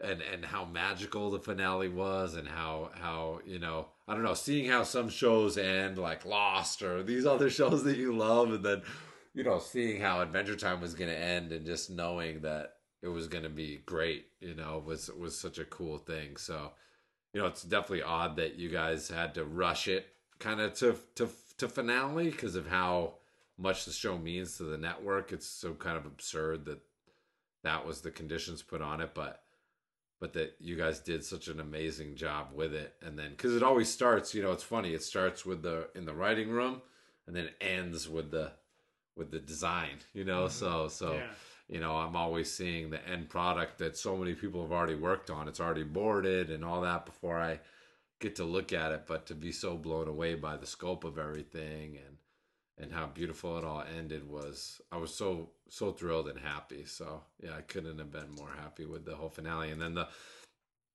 two things that stick out to me about it is that I got to watch Adventure Time with my son, and for him to have started Adventure Time before I even knew my wife, and then for it to go long enough that my son got old enough to like watch the whole thing with me and really appreciate it and love it.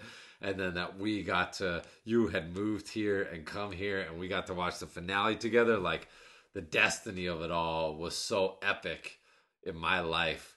The whole destiny of it, of me going out there and working for Cartoon Network, and having such epic failure and then success, and then, you know, it becoming such a landmark thing in my career, and then it having such an impact on coming here and doing the Ghost Scouts, and having so many people know about Ghost Scouts through it and be interested in coming, and then you coming here through Ghost Scouts, and then you moving here, and then there's so much, it's all tied up in so much of our destiny, and that's so amazing. And then I wrote it down, but I didn't say it in my part. But when I had gotten fired off of Flapjack, and we were on the first very uneasy, working on Adventure Time in the beginning, and I had come back after winter break, which was still very much fresh in being fired off of Flapjack and coming onto Adventure Time. And it was very early on in me coming on Adventure Time, and everything being very uncertain, and me feeling very awkward about just being fired from upstairs and now working downstairs on Adventure Time. And I came back, and there was a wrapped gift on my desk, and I opened it up, and it was from you, and it was a David Lynch ashtray. and it was crazy. I know I've said this before, but it was crazy how much that meant to me. Like, you were the first person from Flapjack who had, like, acknowledged me still being at Cartoon Network. We talked about this? I feel like we have. Yeah. I feel like I've said it before. Because I was in China when you got fired. Right. Well, and another crazy piece of that destiny, it was your outline. Yeah. That was part of the contention of, like, you know, like Mike didn't like that. My storyboard partner didn't like that outline. And we were like, this is kind of a shitty outline. Let us rewrite it. And like, it was so, like, it's so funny how Mike was mad at me. It's so funny how our destiny is so intertwined. Yeah. Like, literally we met on Flapjack. The episode that was a debacle that I got fired off of on Flapjack was an outline that you wrote. And then when I like this event that we're talking about, when I came back and saw this, I felt like a pariah. I felt so humiliated. My ego was destroyed, and just trying to come back and figure out what the fuck I was doing here at Cartoon Network. And then coming back and opening this present from you, which was, we shared this love of David Lynch. And when I was on Flapjack, the Lost Highway, like, special edition DVD had come out, and we had watched it at your house. And then I came back and I found this David Lynch ashtray present on my desk at Adventure Time, and I opened it, and it just meant so much to me. You were the first person who kind of acknowledged, who had bridged the gap from Flapjack to kind of me still being Cartoon Network. And I was like, wow, like, Kent came down here and gave me this gift. Like, this is incredible. It like, that really did mean the world to me at that time. And it's so crazy that now, like, you live here. It's so weird how, the foreshadowing, like, in a movie, if you wrote it, like, the foreshadowing of all that is so thick and juicy. And it's just insane to think about that. Yeah. And that how much that meant to me at that time. So, me getting that ashtray, I remember you came up to me and you were like thanking me, and you felt, I was like, okay, I did a good thing. yeah, like that. Like, did you know at that time, where you're just like, I'm gonna, like, what prompted you? No, I was like, I want Ghost Shrimp to know that, like, he's loved, and wow. Like, that's humiliating to, like, and it is a bruise to your ego. Yeah. And you had been through stuff like that, like the darker side of Sure, sure. the entertainment industry. Well, just losing a job, being told, "Hey, this is coming to an end, and it's not your choice." Yeah, we don't want you here. Boom. Yeah, but also I knew too that like, you're like there was a lot of big egos on Flapjack, and you were, it was a lot of people that like were on it from the beginning, and then Thurp brought you out, and so you came in, and you're a big personality, and like. I think you, maybe rubbed a couple people the wrong way, and which to me, I'm watching it all like, oh, this is funny, like, And so I think like when I went away and I came back from my vacation and like, oh, Ghost Shrimp got fired, and I was like, what? And I like, just felt for you, because even though I was like, oh, like.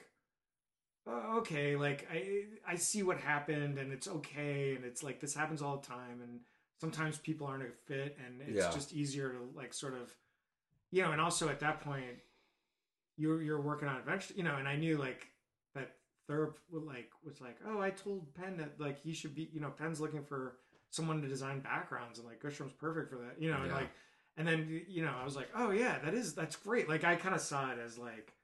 Oh wow, like you're coming on to like Adventure Time, because also I wanted to be on Adventure Time, so I was like, I was like, holy shit, you like this awful thing happened to you, but you're landing on your feet. Yeah. But and then I was in a store and I saw that ashtray and I thought about, but I easily could have not been in that store and not given you a gift. It was Hot Topic, right? Where did it come from? No, I think I was in. It was in. There was a store in Los Feliz. Okay. Called I wish I still had the ashtray. It's called like EQ or YQ. I remember they got washed off, like the image got washed off somehow. It was pretty cheap. Someone made it. Someone made it and sold it. It was in like a trendy store. Like, I actually, this past Christmas, I tried to find it. I was going to get it for you for this Christmas gift. I tried to find it. Oh, really? Yeah. I thought that would be, I was like, I'm going to give this back to Kent as a gift. I remember I said it was that and there was a Don Draper one. I bought them both. Oh, that's so funny. I gave the Don Draper to someone else. Yeah. Shout out Mad Men. Shout out Rob Sorcher. Great taste. Yeah, but that truly did mean the world to me at the time, and who could have known, really? Because like we had a very casual friendship at that point, Right. And yeah, I mean, still even that meant so much to me, but I had no idea of the scope of the destiny that was at play there. Because I remember when you showed up, and I was like, oh, this guy's really loud. Yeah, I mean, it must have been crazy. I mean, I was definitely feeling myself too hard when I came. I was definitely like feeling. I think my ego was definitely too big at the point that I came. And I mean, I still think I was bringing it creatively. Like totally. Well, that's the thing. Yeah. Like if you were the way you were, and you were not bringing it creatively. Yeah. Then you would have been even more legendary. Yeah. But yeah, like the fact, your stuff's incredible. I mean, I'm the way I am. I'm a loud person. I come in. I'm the, it's like from I had to stay back in kindergarten, and I was too loud for kindergarten. So it wasn't gonna, it was prescribed. But I think people, and myself included, sometimes it's like, you take it personally. Yeah. Like, well, wait, what's going on? Yeah. Or like, what's happening? Yeah. Yeah, well, it really came down to not being the right fit. It just wasn't a good fit. Because I was all that too on Adventure Time, it just was a perfect fit, So it was like, right. I mean, there's all kinds of stories about Kelly, me coming in and like, there was some rumor going around that I had, Kelly Cruz, the producer, that I had gone and sit in her chair and put my feet up on her desk and like demanded a crazy amount of money to work on the show. And like, I never heard that. there was all kinds of like, I think my big personality had a different impression on a lot of people. Kelly just said, she goes, so you're friends with Dan? And I was like, yeah. And she was like, I was driving and I saw him on his bike, like coming down because the street goes over the freeway. Yeah. And it's like a really steep hill, and you're just like bombing down the hill, like wearing all Celtics, like riding my bike. Yeah. Yeah. Just like flying through and she was like, I just can't believe he was going so fast. Like she was so like, yeah. I think I was at the peak of my insane powers at that time. Like like the LA period of time, and then like coming to Vermont, and like the first couple of years in Vermont of Ghost Scouts, I think is like the peak insanity for me. I think that was like peak crazy insanity for me. So yeah. Do you remember going to like on Flapjack? We all went to lunch at a diner, Tell me more. and we were all sitting in a booth, and you were like in the middle, and you were like, "I gotta take a piss." And people started to get up, and you were like, "No, I got it." And you like climbed over the booth. And, like, I don't even remember that. That just sounds that's like, one of my first yeah. memories of you. And I was like, "Oh God!" I was like, "This is so embarrassing." Yeah, yeah. Because That it was sounds, like a crowded, Yeah, like everyone yeah. saw you, and you were like, "Yeah." well, plus I had also coming straight out of like living in the woods alone, like with my dog, and like, Yeah. I was like, Yeah. I was very much at the height of like just peak insanity. And it's funny too, like now I always like see like my son Wolf is like, just peak energy and always doing everything like inappropriately, and I'm always like, oh God. And like this is really like a lot of what I was doing then is like exactly what my son would do now. Yeah, like yeah. it's like, yeah, this is very funny, like how just pure energy like just can burst out of people and manifest in so many interesting ways. Yeah. But I feel like there's like it gets a reaction. There's one of two reactions. People either like, "Oh, I don't like that," or they're like, "Oh, I'm just gonna sit here and be quiet." Yeah, So it's yeah. like you don't have anyone like Yeah. going, "Yeah." Yeah, Like, yeah. It's a very odd thing. Yeah, I was very like I could see how I could elicit very polarizing responses from people for sure. And I also loved the idea of like always obviously being a legend and like making an impact on Yeah, people and yeah. like being bombastic and being a character and like like I was built like through my illustration career, I was building my character, and then all of a sudden I'm like being brought out to LA to work for Cartoon Network to do my shit, and I just felt like, oh man, I'm the man. Like I was like, it was the peak of like unadulterated ego. Yeah. And then that got crushed, and then I like kind of rebuilt it and like figured out where it made sense, and still definitely like I think definitely perpetuated it throughout Adventure Time as well, but maybe in a slightly different way. I don't know. I remember on MySpace once you were like, "Does anybody have Lost Season 3 on DVD? I'll give you original artwork." And I saw that and I was like, "Yes, I have it. I have it. I'll give it to you tomorrow." And then I didn't hear back from for a while, and then you were like, "Oh, someone else already like I got it sorted." Yeah. And I was like, "Oh, okay." And then you did that amazing piece. And Yeah. I was like, "Damn, Yeah. I could have had that." Yeah. Yeah, that was an amazing time. That was just so fun. That was so fun. Like I love that time in LA, like, just riding bikes everywhere Riding in LA. bikes, Oh my MySpace. God. MySpace being super inappropriate on Beer- MySpace. Beer keg in my office. Yeah. I mean, it was definitely such an amazing time, and I I appreciate the fact that I'm like I am the way I am, and I'm like I kind of have to do my own thing, and I ended up working in my apartment most of the time, and that's the way it works for me to work best creatively. But because of the fact that the studio of Adventure Time was so packed with amazing creative talent, I almost wish that I was more of the type of person that could have been in studio and part of that in studio culture more. What, you came in to watch Celtics games? I know, but like, I mean, exactly. Like, I mean, I am myself for better or worse. Like, through richer or poorer.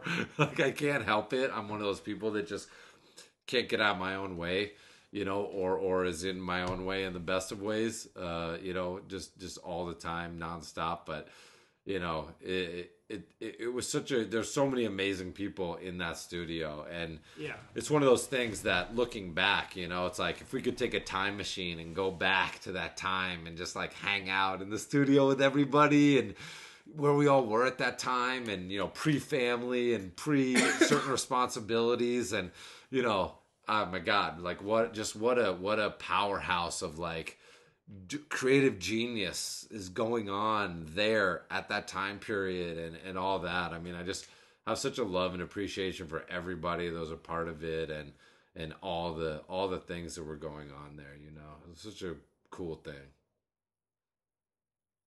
Totally. All right, are we on the last one? What? All right. That's not the last one? This is Oh my not the God. last one. Oh my All right, God. let's see where we're at. There we I got an hour and 45 minutes for I know, but yours. this isn't. You just talked for like 10 minutes, man. We just talked. You talked a lot for mine too. You talked a lot for Man. mine. All right, here we go. Here we go. You're talking more during mine. All right. Paul Thomas, you let us know who talked more during whose thing. All right, question number 8. What are your thoughts about the fandom? Did you all ever go to or look at fan sites? Did the dedication to the show surprise you? The dedication, it was fun when it like first started. Like going to Comic-Con and seeing kids dressed up as Finn. Like, When did that start? Like what season was that? 3? I feel like as soon as it was on the air, it was like people. I feel like there was enough people who had seen there was enough fans, especially online, who had seen the pilot. So by the time it came on, it was people were ready for it, and I think it was probably a couple seasons in where you were like, oh, okay, this is like becoming a phenomenon. I don't know. There's like little things where like there was like a Honda commercial where they were using all these like different things from pop culture, and they used the Adventure Time thing, or like McDonald's. It's like when there's McDonald's like toys. Hulu ads and like and there's just like you're like, oh, okay, like wow, like I remember when you and Sambalai went and bought the Hot Topic like sweatshirts. Yeah, we went to the mall and Yeah. got all the merch, like Yeah. all the apparel that they had. Yeah. And then, like as far as like, there were people that would go on 4chan. There was like, because there were kids that would watch Adventure Time as it would air, and so when it would like if it was like 4:00 or whatever, on the East Coast, it was coming on at 7. So it's like at 4:00 you'd go to your office and you'd go to this like 4chan thread, and people would be commenting like as they're watching the episode. And it was kind of fun. And there's some people, some of the people would do that, like go there and then come back and like talk about it, like, oh, someone said they like, whatever. So it had an effect. Like, you think there was a feedback loop from like the reaction of the show to the creation of the show? I feel like the people who worked on the show were definitely aware of the fans. I remember Tom Herpick, like specifically because I'm like homies with Tom. Like, I remember he would like talk about the reaction to the shows, and like, he was very aware of that. I was completely unaware of it. I wasn't tuned into it at all, and I was so in my own bubble that wasn't a consideration of mine at all. But I found it fascinating that like it seemed like the storyboard artists in particular were like, well, if it's your episode, yeah, and because it's weird, it was like you would go on and people would say your name, like, people would go like, well, Ken Osborne wrote this episode, so he also worked on blah, blah, blah. And you're like, oh, like it really like. Do you remember anything that you read on there that you particularly like disagreed with? You're like, oh my god, this is like so unfair. Like, I mean, that 4chan thing, it was just people responding as they're watching it, so it was like very quick like, thoughts where someone would be like, well, so like a live stream. Yeah, and they would just like highlight a quote that they liked, or they would say like, Shelby's looking sweet, or and you'd be like, haha, like, and then someone would be like, this episode sucks. And Did you feel like the reaction was mostly positive or more negative, or what was the vibe of the culture of the online feedback? At that point? It was online, so like, it's like a mix. Yeah. Like it seemed like at a certain point too, like there were people that like loved the show when it started, and then they were like hating it as it was turning into something else, but then there's people that were. But like, you would see like 9 comments where everyone's like saying they like it, and then one person's like, I don't like it, and you would be hit by that, or be like, what? Like someone doesn't like this? I always think about that, and that's so interesting because I always think about like how athletes are criticized and analyzed. There's, for NBA, there's analytics of now he's being inefficient, and now like I always think like, man, it'd be so crazy as an artist to be constantly analyzed for your choices, and that is kind of what Well, happens on the. the thing that was weird was there would be kids who were like talking about the behind this, like the production Yeah. side of it, like, oh, they made season 5 twice as long because the writers were tired and needed a break. And you're just like, wait, what? Like, that doesn't even make any sense. Yeah. Like, why would you make a season twice as long? Yeah. Or just someone would say like, well, they're doing this because of this, or they're, like they would start like like saying with authority what you were doing, and it was like, no, we're not. What? Like, that doesn't make any sense. So that was always surprising to me. Yeah. That people would just like, because they've read some, articles online, or like they're like monitoring all the chatter from the people that work on the show, and so then they come up with their own idea of what's going on. That was always amusing / annoying. Yeah. But I would always I would screenshot, like, people would say really funny comments, and I would like save them. And Did the feedback ever affect you positively or negatively in the creation of things? Did it ever kind of have any influence on anything? no, I mean, if in the writers' room we'd pitch an idea, sometimes we'd be like, oh, the fans are gonna love that, or Yeah, something, yeah. But for the most part, yeah, you're kind of just, you have to like tune it out, because you can't think about. You have to make, if you're making something, you have to make it for yourself. Yeah.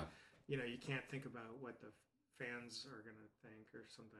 Mm-hmm. But there's definitely like episodes where we're sort of like, poking fun at, like, breaking the fourth wall a little or something, or like talking about fans, or. But I don't know. Like, yeah, going to Comic-Con was always really fun. Just seeing people dressed up and people coming up and talking to you and stuff.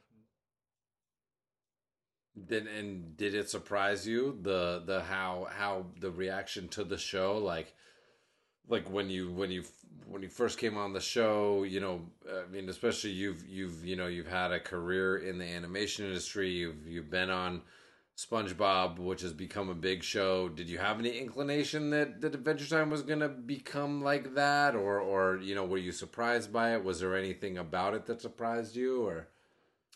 I mean, I wasn't surprised by it, but SpongeBob was, my first job, and that was like a big phenomenon. And then I worked other jobs, and people were like, "Oh, you got spoiled. You were on like a hit, like your first, And so it was nice to like be on another show that like kind of achieved that level.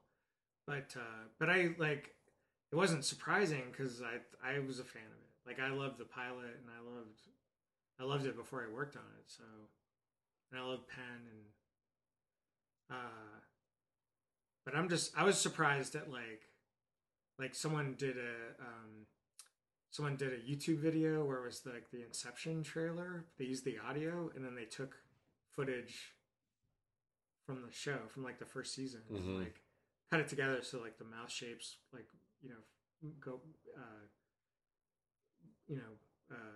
what's the word, Correspond with the dialogue. Yeah. But it was so good. Like, it was like I've probably watched that more than 99% of the YouTube videos that I've seen. But that's cool. Like, when fans do, like, they make something, like with the show, they do their own thing with it, or they make a funny chart or something, like, based on the show, and like, that's cool. Like, that's like, yeah. And did you ever get any, like, I don't know, what do you did you ever have any interactions with the fans that really are inspiring to you? Do you ever, like, just get moved by the fact that you've done something that has been part of people's childhood, and the just an era and an epoch of people's lives, and you've been part of their development and their inspiration and their creativity? Sure. Yeah. Yeah. No, it's nice when you meet someone. They're just like, oh, like, you start making small talk with them, and they're just like, what do you do? And you're like, oh, I write, cartoons. I worked on Adventure Time. And if someone's like, oh, oh my god, I love Adventure Time. Then you just like all of a sudden you like know right away, like, oh, this person's like Yeah. likes Adventure Time, like has really good taste. Yeah, it always blows my mind when people are like, this was part of my childhood. I started watching this when I was a kid, and like I'm grown up now. And you know, it's like people message me all the time on Instagram now saying stuff like this, and it's just like, wow, that's incredible. Like I love that. I love that. You know, it's so special and important. Yeah, yeah, it feels good to be a part of it.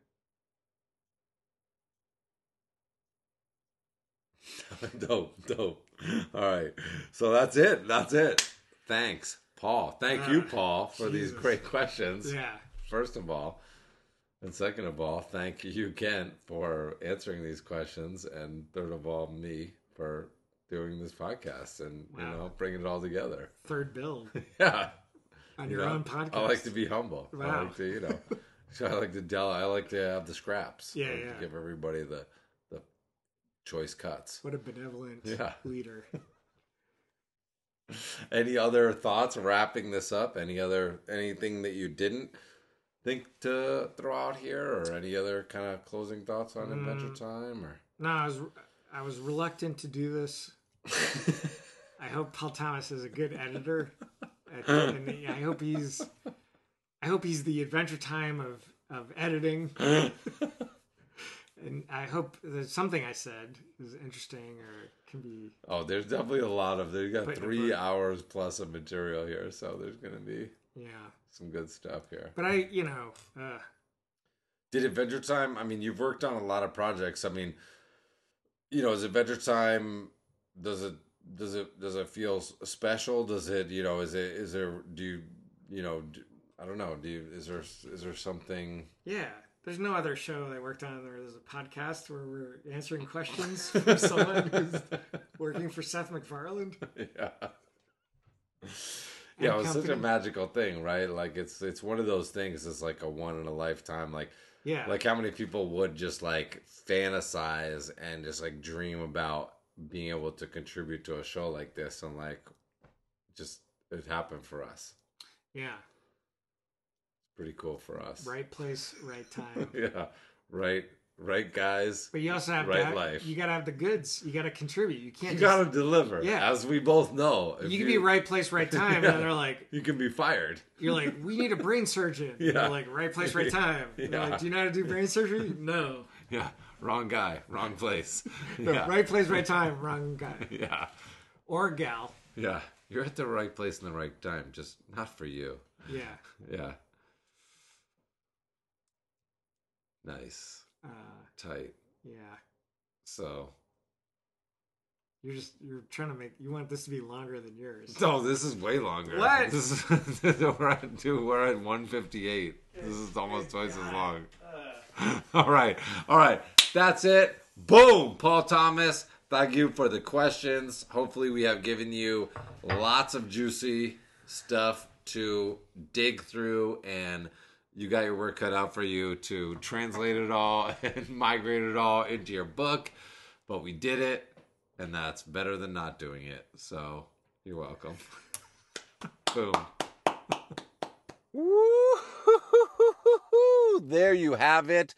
There you go. 3 hours of interview content with the head designer of Adventure Time and the head writer of Adventure Time. Bam! That was fun. I'm so glad that Paul Thomas hit us up. Shout out to Paul. It's all yours, my friend. Take and do with it what you will. And we will always have these wonderful podcasts as a little time capsule and a little artifact about this wonderful night that me and Ken spent together in each other's wonderful company, and just really had a great time going down memory lane. And as I said on part 1 of the interview, there is lots of other Adventure Time content in the archives of the Ghost Ship and Friends podcast. Every episode is on SoundCloud, so be sure to check that out. Many other guests from Adventure Time have graced us with their gifts and their gems and their wisdom and their inspiration. And we'll continue to do so for sure. I'm always pursuing whoever hasn't been on the pod to jump on and going to be circling back around and bringing back those guests that have already been on, because this is all about catching up with my friends and sharing inspiring conversations with you all, so you can sit there and get a little bit of hype, get a little bit of fuel while you're working on your visual art at your desk, in your studio, wherever you may be around the globe. That's right, because we love building creative communities, connecting with each other, and just like fully experiencing what it is to be a creative animal in an infinite fucking universe. Anybody that wants to get in on round 7 of the 12-week online group workshop that's going to kick off in mid-April. It's 5-ish weeks away, something like that. If you want to get a spot, you can start doing a payment plan right now. The class is $1,200, and however you want to break it up, as long as you are paid up by the time we start the class, boom, you going, sonny. You going, Sizzla, because we are going to level you up. We're going to take you in. We're going to build you up and bring your superpowers out. Right? That's really what we do. I really love helping people develop their voice as an artist, their vision of who they want to be as a person, as a creative animal in this infinite universe, and create a vision of, really what they want their life to be about, and just, making new friends all over the globe. We got Japan in this round. We got the UK in this round. We got or England, I should say. Are they still part of the UK? What? I don't even remember what's going on. We've got Russia. Shout out to my man in Rusa. Everybody is having a great time in there. We are in week 8, which is a promotional poster for yourself as an illustrator. We getting into branding, had a big talk about branding this week, and just continuing to share work, give feedback, having fun. So if that sounds good to you, weekly assignments, weekly one-on-one vid chats, monthly group chats. It's very personal. It's all about you and how you want to work and what you want to do with your shit, and lots of in-depth analysis and breakdown of what's working and all the pieces and all that. It's a very fun time. It's very high energy. It's very hype. Just like this podcast, it's real, it's raw, it's personal. Oh shit, we doing it. We live in this dream life. I do this workshop because it really pumps me up. It makes me excited. And I just love having creative conversations with people. It really makes me happy. It really gets my juices flowing. You know what I'm saying? So you can hit me up and go to the website, check out all the info about it. And then, of course, we have the alumni group that you go into once you are finished with the workshop. So it just keeps going. It keeps going forever. You know what I'm saying? It's pretty great. It's pretty great. And if you want to support the podcast, rate and review on iTunes is awesome. I think that has to do with more people finding it. Obviously, if you know someone that might benefit, a visual artist out there who needs some hype, who wants some extra inspiration in their life, send the podcast to them. Share the podcast with your followers. And you can go over to GhostShrimpGlobal.com and pick up a Ghost Shrimp and Friends sweatshirt, a shirt. I've got tons of other merch. I've got posters. I've got prints. I've got Adventure Time prints. You know what I'm saying? All kinds of good shit. Tons of shirts, tote bags, all kinds of on-demand merch that is very high quality from Printful. They get it right out to you. It's super awesome. We've had great success with that, and I couldn't be more thrilled about it because it allows me to get a lot of high quality merchandise available to people without having to go and do all this legwork myself. So it's a real blessing. And if you want to contribute to the pod directly, head on over to patreon.com/ghostshrimp and pledge your support, just like these people at the $1 per podcast level. That's called that dripping breakfast smoothie, that nutrients that your body craves. to get through your day. There's nothing that's going to put some pep in your step like a homemade green smoothie. Just all that blended nutrients to supercharges you, will make you feel jacked up. You know what I'm saying? So don't forget to drink your smoothies, people. Big shout out to all the $1 contributors as a group. Every dollar is crucial. Every dollar is appreciated. I love it. Thank you so much. At that $2 and up level, we got that beef stew shout out going. So we are kicking it off with Olive Furball. Get that beef stew. And of course, the shout outs today are for everyone who supported the last episode, part 1 of this interview, episode 79. And so these are all the people that supported that episode.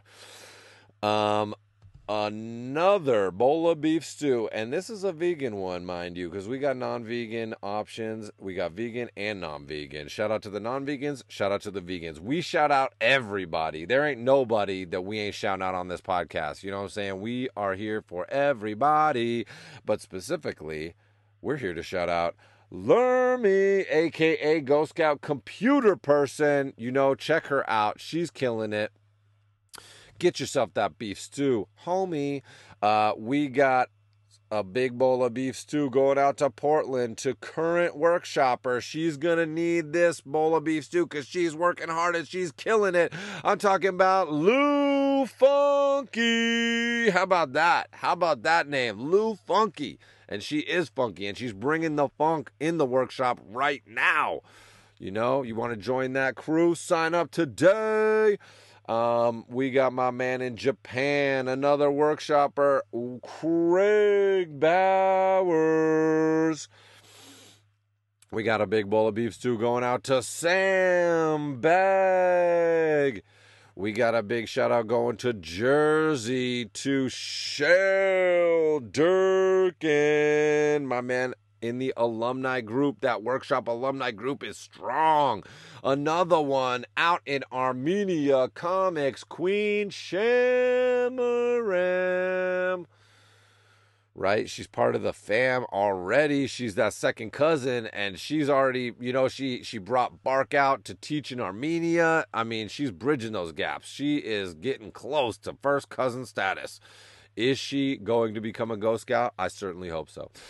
Big shout out to Ghost Scout Butterflesh, a.k.a. Seth Bird. Get yourself some beef stew, my man. Hope all is good with you. Big shout out to Gerard Jones.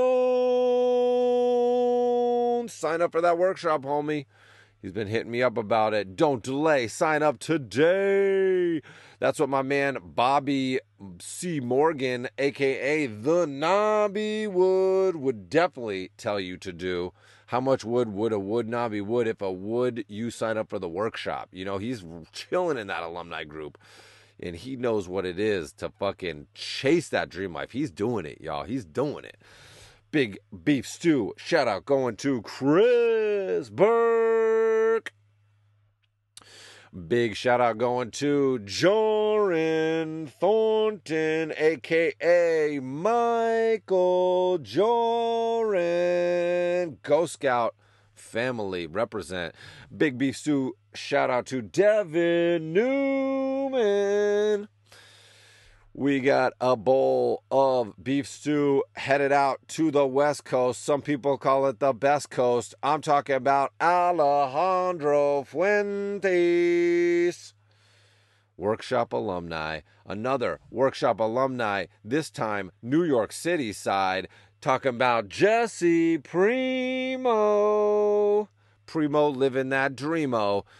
Oh, supporting his own, or supporting the last episode of the podcast and his own, I'm sure. Kent Osborne, a.k.a. Ghost Scout Harvest Moon, a.k.a. my neighbor, a.k.a. my newest bestest friend, and my only friend with 2 Emmys. Or no, how many does Tom Herpick have? Fuck. We got to get him on. Big shout out to Mr. Husband, a.k.a. Chris Murray. Big shout out going to Ryan Sims. Oh, yeah. Chris Murray he is a Ghost Scout. He is a supporter of this podcast, and he is a workshop alumni. We got a shout out going to Ghost Scout Frogadile Dundee. We got a big bowl of beef stew headed over to Michael Brancano. Big shout out to stop motion animation legend Anthony Scott. We got a shout out to my cousin in New Zealand, talking about Ghost Scout Sports Magic, talk about Daniel Foothead, Dr. D Foothead, psychedelic animator extraordinaire. Check him out before he, whatever, just check him out. Alexi Giroux, a.k.a. Ghost Scout, a cheeky bookie. You know he's loving that beef stew, man. Up there in Canada. Big shout out to fellow Adventure Time alumni and alumni of this very podcast, Jesse Moynihan. Big shout out to Mark Osborne, Hollywood big shot director and brother of Kent and friend of mine. Big shout out to Bark the Dog, a.k.a. Crab the God. Who knows about that crab conspiracy on Patreon? Crab the God. Search it. Find it. Join it. Come into the conspiracy with us before it's too late. Big shout out going to Jessica Donnie, the original beef stew shout out supporter. Never forget. Big shout out to my man Raphael Tanghall, my fellow Pratt alumni. Went to school together. Love the dude. Check him out. Oxtails.with.cocktails on Instagram. He's drawing again. You don't want to miss it. And he's coming in at that $3 level. Extra beef stew for my man. Now we're firing up the grill, y'all. You know how we do it. Oh, it's heating up. And we pulling out another batch of marinated steak tips, because at that $5 level, you get that juicy marinated meat on the grill. It's sizzling. And we are giving that first tip of the episode to Johan Elberby. What a cool name. So many interesting names on this roster. And coming in at that $5 marinated steak tip level, we've got Pablo Meiji, a.k.a. Young Wolf T. In effect, get that marinated meat, my friend. We got a current workshopper in L.A., Skylar Bloom. Getting that steak tip, sonny. We've got my man Antonis, a.k.a. Mullet Man, absolutely destroying the workshop. I think his handle on Instagram is I am Mullet Man, formerly Perpetual Output. In the shout outs here, and he is just destroying the workshop. Really cool to see him coming in and flexing those muscles. Big shout out to Kayla Decora, workshop alumni, chilling in the bayou, Big shout out to my girl down there. We got one going over to Maine. You know I'm talking about Erica Melhus and the Norway Brewing Company and her lovely, beautiful family.